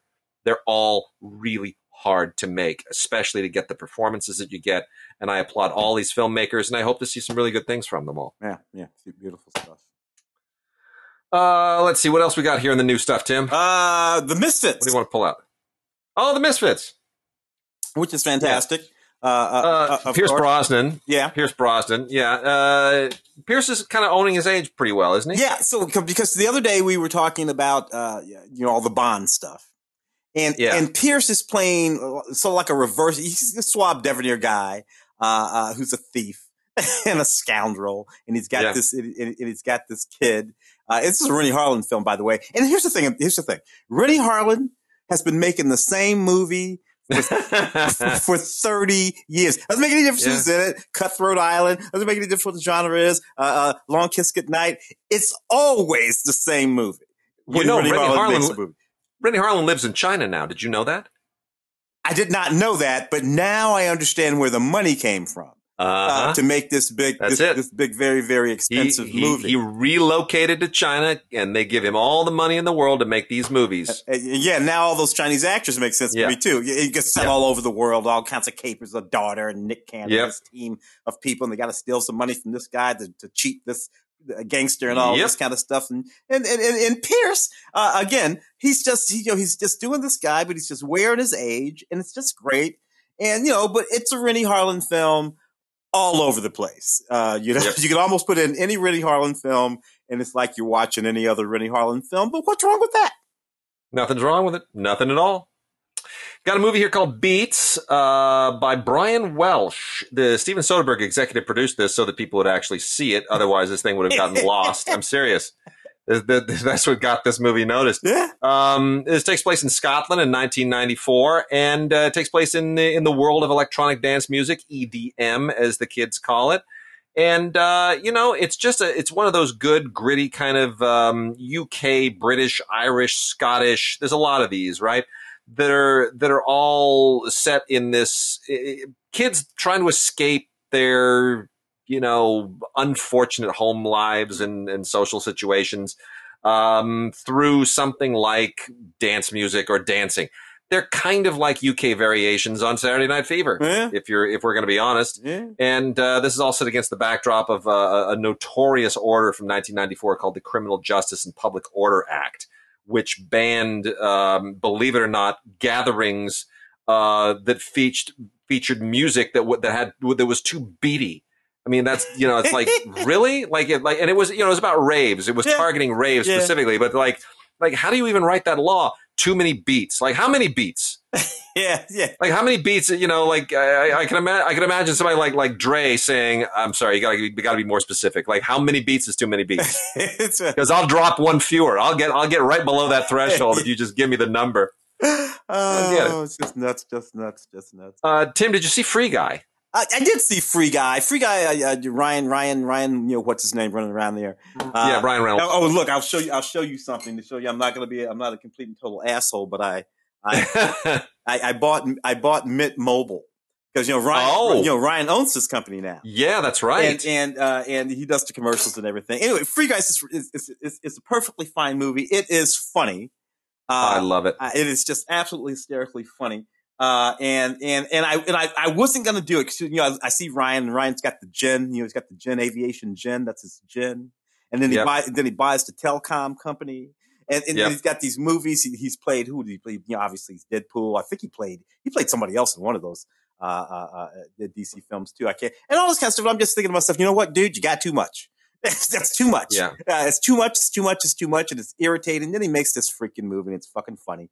And I'm like, all right. He's just going to be one of those guys. He's just going to be one of those guys. So this is out on 4K. Disney did not send us the 4K. We only have the Blu-ray, which is unfortunate because I'd love to see how this thing looks in 4K. But and there's a Movies Anywhere code. But regardless, it's really fun. The whole thing is kind of riffing on I guess we could call it a video game era version of Sherlock Jr. or Purple Rose of Cairo, because there's the world in the game and then there's the world in the real life. And they kind of, people are becoming sentient in the game. It's a little matrixy, but it's funny and it's clever and it's self-referential. And it's just, it's a really, really, Taika Waititi, who is an Oscar winner as a screenwriter and a filmmaker, has done Marvel films too. It shows up as the bad guy in this thing. He's terrific. I mean, everything about this movie just works. And here's what I hate most about it. It's directed by Sean Levy. Yeah. This is what my 2021 has been like. This is what has been more painful than the pandemic to me. The two filmmakers that I have spent the better part of the last 20 years denigrating and ridiculing right there with you, brother, are Zack Snyder and Sean Levy. I have ripped the two of them to pieces. And literally within 6 months, I have to eat crow on both of them. I will only say this about both of them, because I've been right there with you. But to my mind, about Sean Levy, I will say this. He finally made a decent movie. Yeah. So that's what he gets from me. And he's been doing good work on Stranger Things. I have to be honest, really. And which is funny because, that's where he should have always been. He should, that medium at that scale really serves Sean Levy movies much better, Sean Levy media, much better than feature films. Feature films, the jokes wear thin. Night at the Museum. I don't care how many of them you make. That was funny for the first 15 minutes of the first movie. And then everything after that, there you go. But, take all that stuff and stack it up on television in a rip-roaring TV show, and it's great. And Free Guy. There you go. Got a couple here from Lionsgate.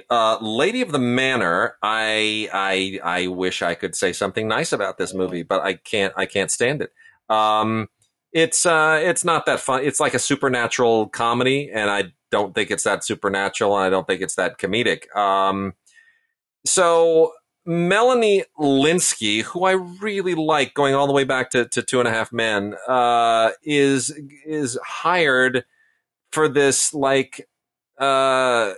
do these tours, right, of these old places in the South, and she's hired to be the woman who died in the post Civil War period, who the owner of the house, the lady of the house, lady of the manor. And then the ghost of the actual lady,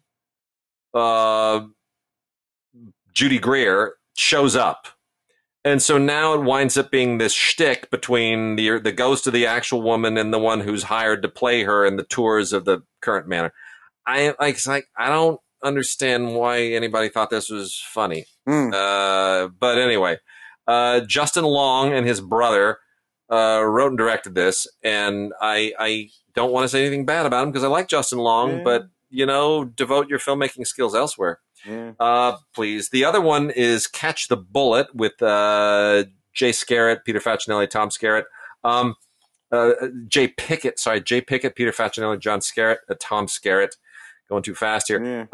This is basically a straight up Grindstone movie, except it's set in the West. So it's Grindstone doing its Lionsgate action thing, except it's now, a Western, which is a little bit of a turn, but, it's, I don't know. It's a chasing an outlaw thing. They made 1 million of these in the 50s and 60s, and I just don't quite know what this adds to any of that. Yeah.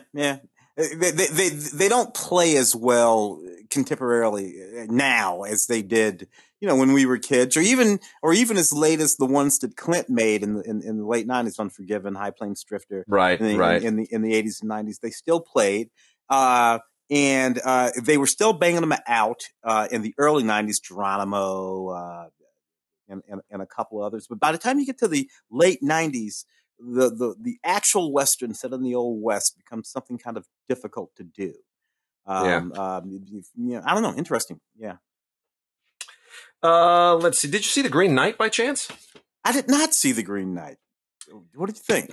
So I had not seen it. I had meant to see it and finally caught up with it. So I love David Lowery. I think you and I both really like David Lowery. Yeah. He's been coming on for a while. He's got a touch of Terrence Malick to his whole sensibility. And this is basically telling the story of the Green Knight, which is one of those, the story of King Arthur. Yeah. Occupies a number of different literary sources. There's Le Morte d'Arthur by Thomas Malory. There's the epic poem Sir Gawain and the Green Knight. There's a whole bunch of different ones. And this is based primarily on that story of Sir Gawain and the Green Knight. And here Sir Gawain is played by Dev Patel. It's very stylish. It's surprisingly faithful to the source material. But, and I hate saying this, Tim, I'm sorry. I love Dev Patel, but I can't get, it's the same problem that I had with the David Copperfield that he was in. Yeah. Dev Patel is South Asian. Yeah. And I can't, it's like, it's, unless you're going to rewrite it and reconceptualize it in some way that doesn't draw attention to that fact. You have to take it instead of in a mystical world. It's distracting. I will allow for anything to happen in a sort of mystical, magical world. I know it's the Green Knight and all this kind of stuff. I'll allow for anything there. But if it's meant to be in the world as it was, relatively speaking, then you have to explain to me why that guy is South Asian. You throw in one, I don't know, whatever. But that's just the way I am. It's just the way I am. I mean, it takes me out of it. Yeah. It's distracting. And I remember you kind of helped crystallize that for me after I saw, the remake of The Magnificent Seven. Oh yeah. And I came out and you were asking me, and the first thing you said, and I was like, the problem, I was trying to pinpoint my problem with it. And you said, was it forced diversity? Yeah. And I said, yeah, that's it. It felt like forced diversity. Yeah. You're going to have to, you got to explain these things, or in some way, you can't, it's as bad as Will Smith. One of the first times I bitched about it, and it was Will Smith playing James West. In the Wild Wild West, set when it was set, and I'm like, what? A secret? The brother's a Secret Service agent in 1895? Really? Yeah. Really? So and I appreciated it deeply, but this is not a movie that I can even pay any attention to, because it's just decided the world isn't the world, and that I can't. No, it's distracting. Can't do it. Naked Singularity was an interesting little thing from Screen Media. I like how John Boyega's mixing it up. He's not taking just the big paydays and the obvious stuff. He's really mixing it up. He's keeping us all off balance. And in this one, he plays a New York public defender who is kind of not certain that he is where he needs to be, and he winds up, he and Olivia Cook become part of something that I can't really explain, but it winds up basically taking a left turn into a really, really unusual place. And that's as much as I think I should probably say about the story here. See it for John Boyega, see it for Olivia Cook. They're both terrific in it. They're both doing the best work of their careers. And this movie is going to be forgotten by almost everybody. But check it out. Yeah. Check it out. John Boyega and Olivia Cook in Naked Singularity. Really an interesting little indie. Should probably start to wrap it up here and migrate into our interview. But are there any others here that you wanted to focus on? In the docs, which projectionist is that? The projectionist. Oh, let me go over to that. Hang on here. This is the Abel Ferrara projectionist. Okay, the 2019 film. Okay, interesting. Yeah, this is a documentary by Abel Ferrara. This is from Kino Lorber on Blu-ray. This was a big deal at Tribeca. It got some great comments out of Tribeca. Did you see this by chance? Oh, I absolutely did. That's why I was hoping it was that one. Yeah. Really appreciated that film. I think, really appreciated that film. Yeah, this is about Nick Nicolau. Who basically a guy who started, he's kind of a famous theater operator. He started with porn films, right? Yeah. Didn't he start with adult movies and all that? And this is, in Queens in the early 70s. Fantastic. Yeah, man. Yeah. Yeah, this is his whole basically a story of an independent theater operator over the course of several decades. Quite a story. I know a little bit about the guy, but yeah, Abel Ferrara doing some interesting work at this point in his career for sure. He was exhibiting films that would have never been exhibited. Not just porn, but experimental films and short films and films from students coming out of NYU, the film school over there anyway. And a lot of the movies that he played in the middle of the night, that were, kind of, yeah, I guess you call sleazy. Sleazy is the word that they use, but they weren't sleazy. What they were is reflective of the reality of, particularly the reality of New York City during that period. I mean, this is well before the gentrification of New York, the first gentrification of New York under Giuliani. And David Dinkins and all of that. And when, I used to hang around New York back then. And it was just, that whole vibe. And it was really just kind of an amazing scene. Anyway. I want to make mention of two really quickly before we segue over to the interview. One is Bruce Willis in Survive the Game, along with Chad Michael Murray on Blu-ray and digital copy set. This is another grindstone movie for Lionsgate. I mean, it's if you've seen one Bruce Willis grindstone movie, you've kind of seen them all. He plays a cop, and there's a drug bust gone wrong, and they gotta make it right, and blah blah blah blah blah. And, it's very competently made, and it's nothing new whatsoever. But again, Bruce Willis has a following. Want to make sure that his fans don't miss out. Yes, sir. I'm hoping Bruce will pull off a Nick Cage. Bruce is actually older than Nick Cage, but I'm hoping he'll pull off a Nick Cage where, he goes into the abyss, but every now and again pulls one out. Willy's Wonderland. That wacky rainbow movie. Kick Ass or something like that. And there you are, and you're like, okay, that's my guy. Still got my fingers crossed for Bruce. Well, we also have Angelina Jolie, who acts very infrequently these days, is going to show up in The Immortals, directed by Chloe Zhao very soon. But meanwhile, she made this interesting little movie called Those Who Wish Me Dead. This has a Movies Anywhere code on it. And she plays a firefighter in it, a smoke jumper. Someone who's a smoke jumper, you hop out in forest fires, and she's traumatized about, these people she was not able to save, and winds up in kind of a road trip with this 12-year-old boy. And of course, it's a chance to redeem herself. And, there are these lightning storms, and it becomes very much one of those road trips, grown up and a kid and a road trip. And it feels a tiny bit like The Mandalorian, I've got to admit. There's a little bit of that going on here, but I didn't buy her as a fighting. That's the thing, right? Second, not 1 fucking second. Taylor Sheridan movie. Just not a second that I buy that. So she's got to be beautiful and all that kind of stuff. But there's beautiful and there's beautiful, and Angelina is just beautiful. And no, you're not a smoke jumper. Stop. Yeah. Well, there it is. In any case, that's it for this week. And we'll be back in about 10, 11 days, something like that, to do our little Halloween coverage. A lot of spooky movies, and we'll share our own picks for scary movies that you could watch on streaming at that time, too. And meanwhile, go to Gods at DigiGods. Email us at gods@digigods.com or gods@cinegods.com, or just go to cinegods.com. The podcast is there as well as at DigiGods.com, and we're getting new stuff up there on an increasingly regular basis. We are going to try to get in another Godcast. We're going to do with some horror movie producers that we're very good friends with.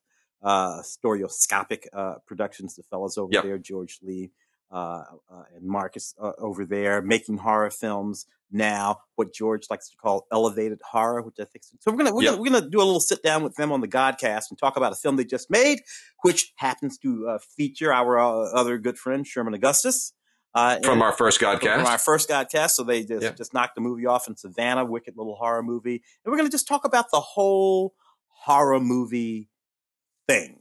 As it comes back on us. I think I reviewed anyway, the Halloween middle film at the top of this podcast. So there's a horror movie thing going on, and horror has been this genre that just won't go away. It's always very profitable. Romantic comedies come and go, space operas come and go, but horror is always there. It is. It is indeed.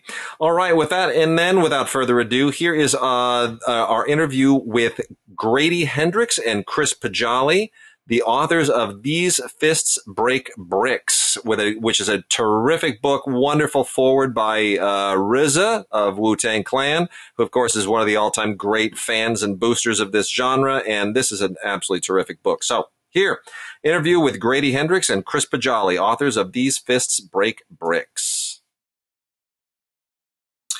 And I am thrilled to be interviewing Grady Hendrix and Chris Pajali, who have written a phenomenal and spectacular new book, These Fists Break Bricks: How Kung Fu Movies Swept America and Changed the World. And this is, of course, as anyone who listens to the podcast knows, is a subject near and dear to my heart. I wrote a Jackie Chan book many years ago, and I have contributed to Stephen Hammond's two excellent books on the history of Hong Kong cinema. So I love this stuff. I live for this stuff. Let me ask you guys first. I mean, what I find fascinating here is that you stop basically at the 80s. You only sort of look at a certain period here, and you're using that as the lens through which to look at the broader society and how the films have impacted the society, which no previous book, including anything that I've ever contributed to, has really done. And it's incredible to me because you went deep. You went back into even the pre-Shaw Brothers period. Could you talk just about where did this idea sort of hatch, and how did you go about your research? Well, I had done a book called Paperbacks from Hell, which is a history of the paperback horror boom of the 70s and 80s. And Chris had seen that and really liked the approach, the sort of narrative approach. And he has a huge collection of posters and ad materials and all that stuff. And so he talked to me about, would I be interested in working with him on a book that, looked at this sort of kung fu movies coming from America and tried to find this story in there. And that's what we spent the most time sort of talking before we decided to do this. Is there a story here, a beginning, middle, and end? And we found one. But then in terms of the research, I didn't know what we were biting off, because I was like, well, before we start around the early 70s, we got to know what was before that. And we started there, and Chris is a beast in terms of research. And so the stuff he kept coming up with just kept taking us down these rabbit holes that some of them never led to anything, but a lot of them just led us to really wild places. I don't know, Chris, if you want to talk a little about the research. Well, I had, in addition to the movie posters and the ad sheets and newspaper ads, I had a lot of martial arts magazines, martial arts movie magazines, like a complete run of Fighting Stars, a complete run of martial arts movies, a lot of Black Belt and Inside Karate, in which they interviewed martial artists who made movies, or people like Sterling Silliphant and Robert Klaus, who wrote or directed some of them. So I had a lot of the research already, and I also had gathered a lot of research, like reviews from Box Office and Hollywood Reporter and Variety, and articles about the distribution and the importation and the box office and the grosses and the rentals for these films. And so I had a lot of it already, but we started doing research into martial arts themselves, and when they came to the U.S., how they came to the U.S., who the major players were. And that's how we turned up like Jack Sergel, who, we knew about because of Blood on the Sun, but we didn't know his story. So Grady got in touch with some people who knew Sergel or were, relatives of people who had been to Manzanar. And so, yeah, a lot of that research about the history of the martial arts came during the writing of the book or shortly before. But I brought a lot of the movie research.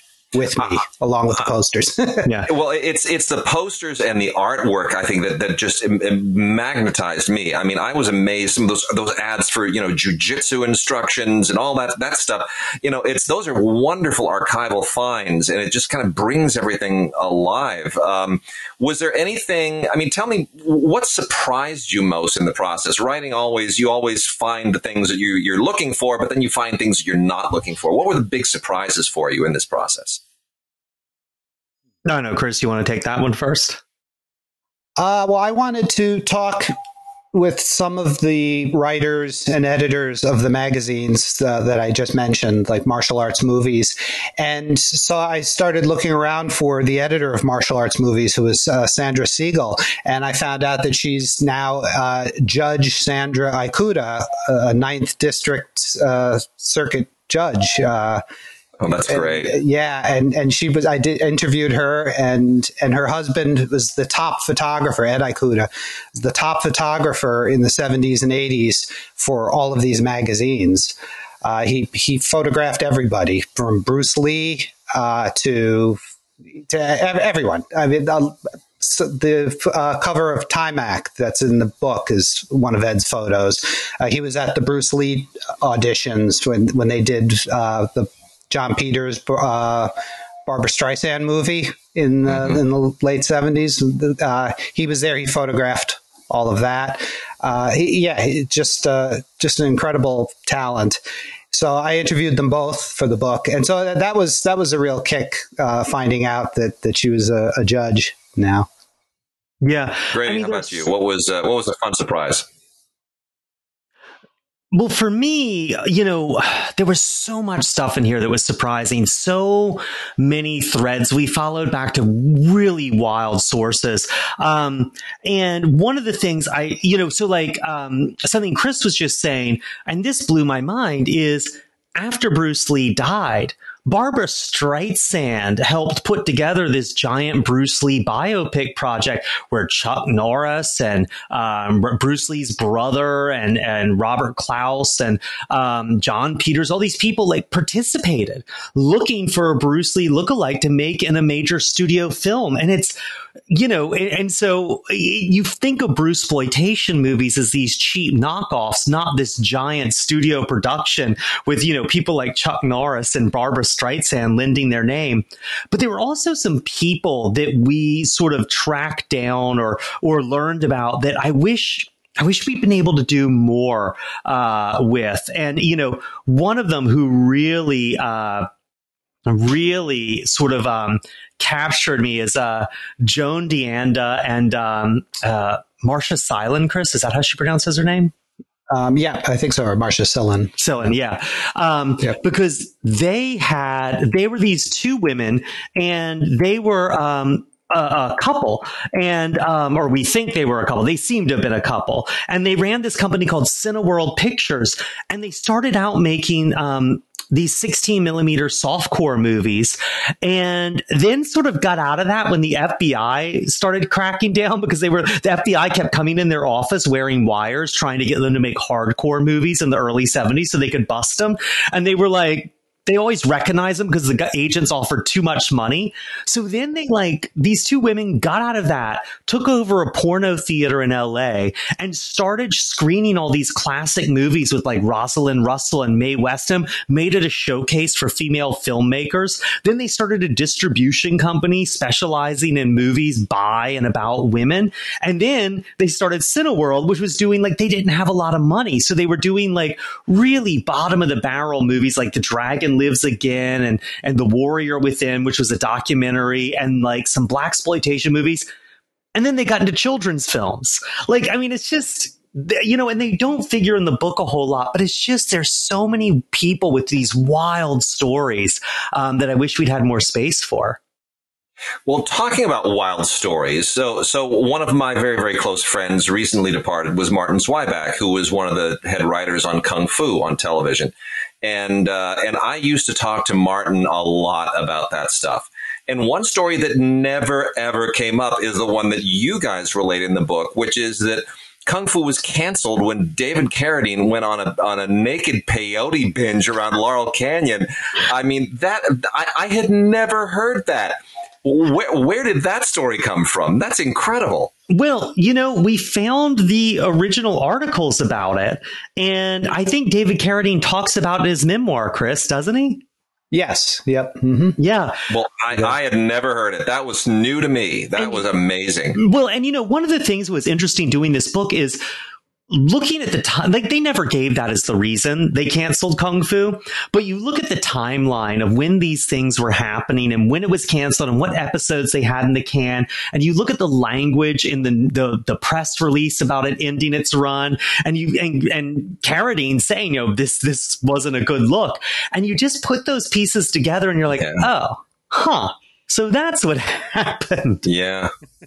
Well, it's and I that you talk about so many films too that I have never seen, and that was really humbling to me, because I come from that generation, that Bruce Lee, Jackie Chan generation that then turned around and discovered all the Shaw Brothers movies, and we like to think that we sort of have this great encyclopedic knowledge that we've now seen the whole canon all the way from Shaw Brothers all the way through the Hong Kong New Wave, and you guys pick up. I mean, there's so many really cool obscure movies in here that you talk about. Where do you think the greatest influence on American culture from the martial arts world happened? Where was it? Was it the Hong Kong movies? Was it the homegrown stuff? Was it exploitation films? How do you sort of break that down as to sort of the explosion of popularity for martial arts from martial arts movies in American culture? How does that break down for you guys? I don't know, Chris. What do you think? Well, do you mean because Kung Fu premiered over a year before the big craze happened? Yeah, because it just, for me, it was Bruce Lee. And then Bruce Lee, I got into Kung Fu on television, and then from there, Jackie Chan. And so that was sort of my trajectory. But in some, for a lot of people, it was Chuck Norris movies. Right. I mean, right. And other people still, they were already on board with the Shaw Brothers movies. I know older people older than I am who were all, they were the only white guys going to all the Chinatown theaters. So, where does the American fixation with these films, where does that kind of begin? Is it Bruce Lee, or was Bruce Lee just kind of, did he light the fuse that others carried? How do you sort of see the trajectory? I mean, I'll jump in and just say, I think it definitely was Bruce Lee. I mean, his movie wasn't the one that broke big, right? In 1973, it was Five Fingers of Death that really captured people. And interesting. Bruce Lee sort of came after, and actually Duel of the Iron Fist, and then around the same time the Bruce Lee movies, the dubbed ones, were being released, Angela Mao films like Deep Thrust were big in theaters, and it wasn't really until August of that year, when the Kung Fu sort of wave was almost cresting from these other movies and everyone jumping in the pool, that Enter the Dragon came out. And by then, Bruce Lee had been dead for several weeks, and that really became huge. And that sort of, if these other movies could have been a flash in the pan, that really planted the flag and made it permanent. But, you had a couple of interesting things happen, which was, one thing was that a lot of the movies, this was the first time non-white actors were really just, taking the war by storm. Blaxploitation movies had done that. And certainly there were people like Sidney Poitier and things like that, and Harry Belafonte. But these seemed to come out of nowhere. They weren't big studio movies. They were Warner Brothers movies, but they weren't getting the push. They weren't getting the celebrities. And they seemed to sort of come bottom up instead of top down. And so there was a lot of playing catch up with that. But what you look at them doing to American movies is really interesting. One of the things is Bruce Lee did something that overshadowed what all these other movies did, all the Shaw Brothers movies and everything, which really emphasized skill and two really skilled opponents trading a lot of blows and doing really these really almost ballets. And Bruce Lee was about, I punch you once and you go down. It was about power. and it was about speed. And that you really see in a way, Chuck Norris is the next version of that, which is he hits you once and you go down. You know, Chuck Norris wasn't about long choreographed acrobatic exchanges. He was about hitting people hard and they fell over.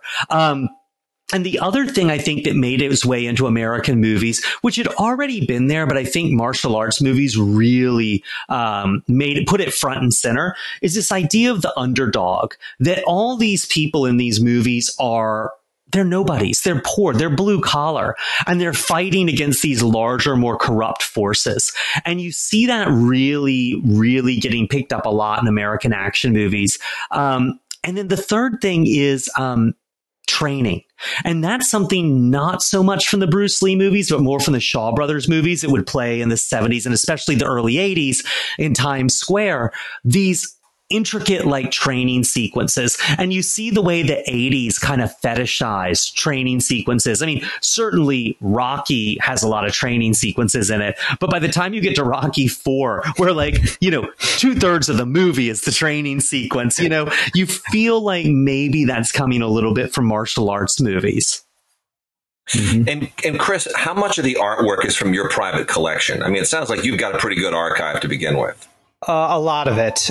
There were some pieces that I knew I didn't have, and so we got them from the distributor, Seraphim Karalexis, who had released the movies. He had, commissioned Neil Adams to do all of his posters, and so he had the copyright on some of them, or on all of them. And so the few that I didn't have that we wanted for the book, we just asked Seraphim and made a deal with him. So he sent us the 2 or 3. I think there were maybe 4 of them. Like Ninja Warriors was one of them, and Death of Bruce Lee was another one.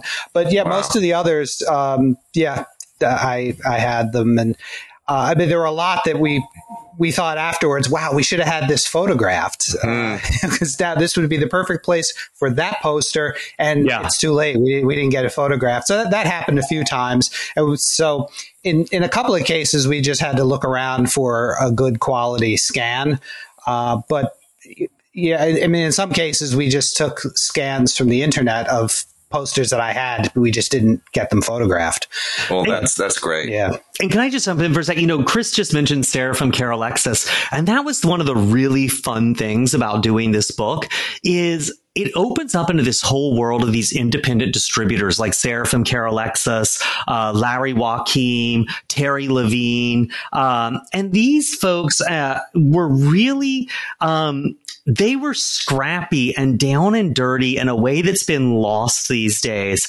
The way they would sell movies, the way they would go on gut instinct. After he saw Five Fingers of Death, Seraphim just looked at the credits, saw it came from Hong Kong, and said, I want one of these movies. Flew to Hong Kong, opened up the phone book and looked for a movie studio, said, I want to buy your movie, and then went and watched trailers in their screening room for hours until he saw this movie, The Duel, that he then brought back in his suitcase as Duel of the Iron Fist to have the second martial arts movie in America on the big screen. I mean, just the way these guys really they come from a world that's lost, where they all had offices within a few blocks of each other, where they're all looking at each other's grosses, where they're all hustling. And they are some of the most amazing characters in motion picture history. The fact that Larry let his son Marco, who was 11 years old at the time, basically give him the idea to do the Green Hornet movie made out of old Bruce Lee footage from the Green Hornet TV show, and then basically let Marco edit this movie together. An 11-year-old boy that went on to become this huge international hit. And the fact that when Larry was like shooting a movie like The Black Samurai with Jim Kelly and would run out of ideas and script pages, he'd call his like adolescent son on the phone and say, what should happen next? And Mark would be like, a jetpack. And Larry would be like, okay, everyone, we got to do a jetpack. I mean, this is not the kind of filmmaking that happens anymore, but it's so great. It's so energizing. This spirit of like, all right, can we make that happen? Can we make it happen by 5 o'clock today? Can we make it happen for $32? We can. Let's do it.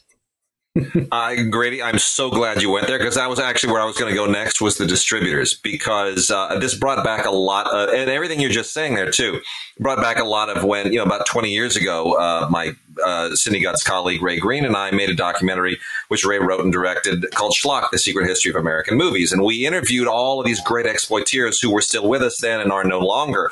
Sam Arkoff and, Corman, obviously, and Doris Wishman. And the one thing that came out of that was a similar kind of a sensibility. Arkoff said to us, he said, we had titles and we had posters, and that's what we sold the movies on. And then we wrote the scripts. And it seems to me that a lot of these guys, I mean, you have a distributor directory in here that has companies in it I've never heard of, like, Cinema Shares and World Northall, and, let's another one up here that I had absolutely Ivory League Pictures. Never heard of Ivory League Pictures. I mean, what kind of crazy research did you have to do to figure out who all these companies were? Do any of them still exist? No. Well, World Northall still exists. It's just that was a family-run business, and they just shut it down. I think they're in real estate now. I think it was the Stanton family ran World Northall. But a lot of the people from World Northall came from Cinema Shares. A key player was Mel Marin, who was the first person who he was involved with the Godzilla movies in the 60s and 70s. He had a deal to distribute a lot of the Godzilla movies. And then he got involved with martial arts movies, first with Cinema Shares, and then he went to World Northall and made the big sale for the television syndication with the Shaw Brothers movies. So he was involved with a lot of different companies over the years. And so I talked to him a few times for the book and for other projects that I'd worked on. But Ivory League was a short-lived company, which I think Mel was involved with anyway. But his assistant was a guy named Ivory Harris, who ran that company. And I think they only released a couple of movies. And it was Ivory. He was the print coordinator for Mel's different companies. He ended up when he passed away, he was working for Castle Hill with Mel. Interesting. But he was the guy who shipped out the prints, and he did that job for a number of different companies. Jerry Gross's first company, Cinemation, and so he knew a lot of the exhibitors and the sub-distributors around the country. So he just ran this company on the side while he was working with Mel at I think at that point they were at Castle Hill or Almy Pictures. I'm not sure. They jumped around. And it's interesting. People tend to think of this as a very male field, but then I was reading in your book under Unifilm the story of Neva Frieden, who was this amazing. I mean, this is a woman working in this field, and you say here that Unifilm released 200 movies theatrically in 9 years. That's amazing for an indie. I mean, that's an amazing clip. Talk about Neva Frieden for a second, if you could. And Neva's great. She was a writer for Playboy magazine. She's very knowledgeable in jazz. So she was their jazz critic and expert for a while in the 70s. She worked for Bryanston releasing in the mid 70s, and then wrote some screenplays. Like she wrote The Toolbox Murders and a couple of Sweater Girls. So she wrote some exploitation movies, and she started working for a company called Condor Films, and they were a sub-distributor on the West Coast, and she was booking their martial arts movies, and she got into a disagreement with a new booker that they had hired, who said, the theaters are asking for more Bruce Lee movies. And she said, well, Bruce Lee only made 4 or 5 movies. That's it. I mean, and he said, well, no, they want movies with the real Bruce Lee. And she's like, but we don't have them. If Columbia, at that point, I think Columbia Pictures had most of them that weren't the other 4 that weren't Enter the Dragon. So she said, well, it's there are only so many Bruce Lee movies around. You have to go with one of the imitations. So they got into an argument about that, and she was let go. And a couple nights later, she got a phone call from these Hong Kong distributors who were upset that she had been fired, and they sent her $5,000 and told her to set up a company to distribute their movies. They had an office in Guam, so they could ship the movies out from there using the U.S. Postal Service. And she said, well, you already have a company in Jacksonville to distribute your movies. We were the sub-distributors for them on the West Coast. And they said, yeah, but we have so many movies, we could use a second company. So they had her set up this company. And yeah, for the next 9 years, she ran it and distributed their films, and also not only in theaters, but on television and home video. Like there was a television division for Unifilm. Amazing.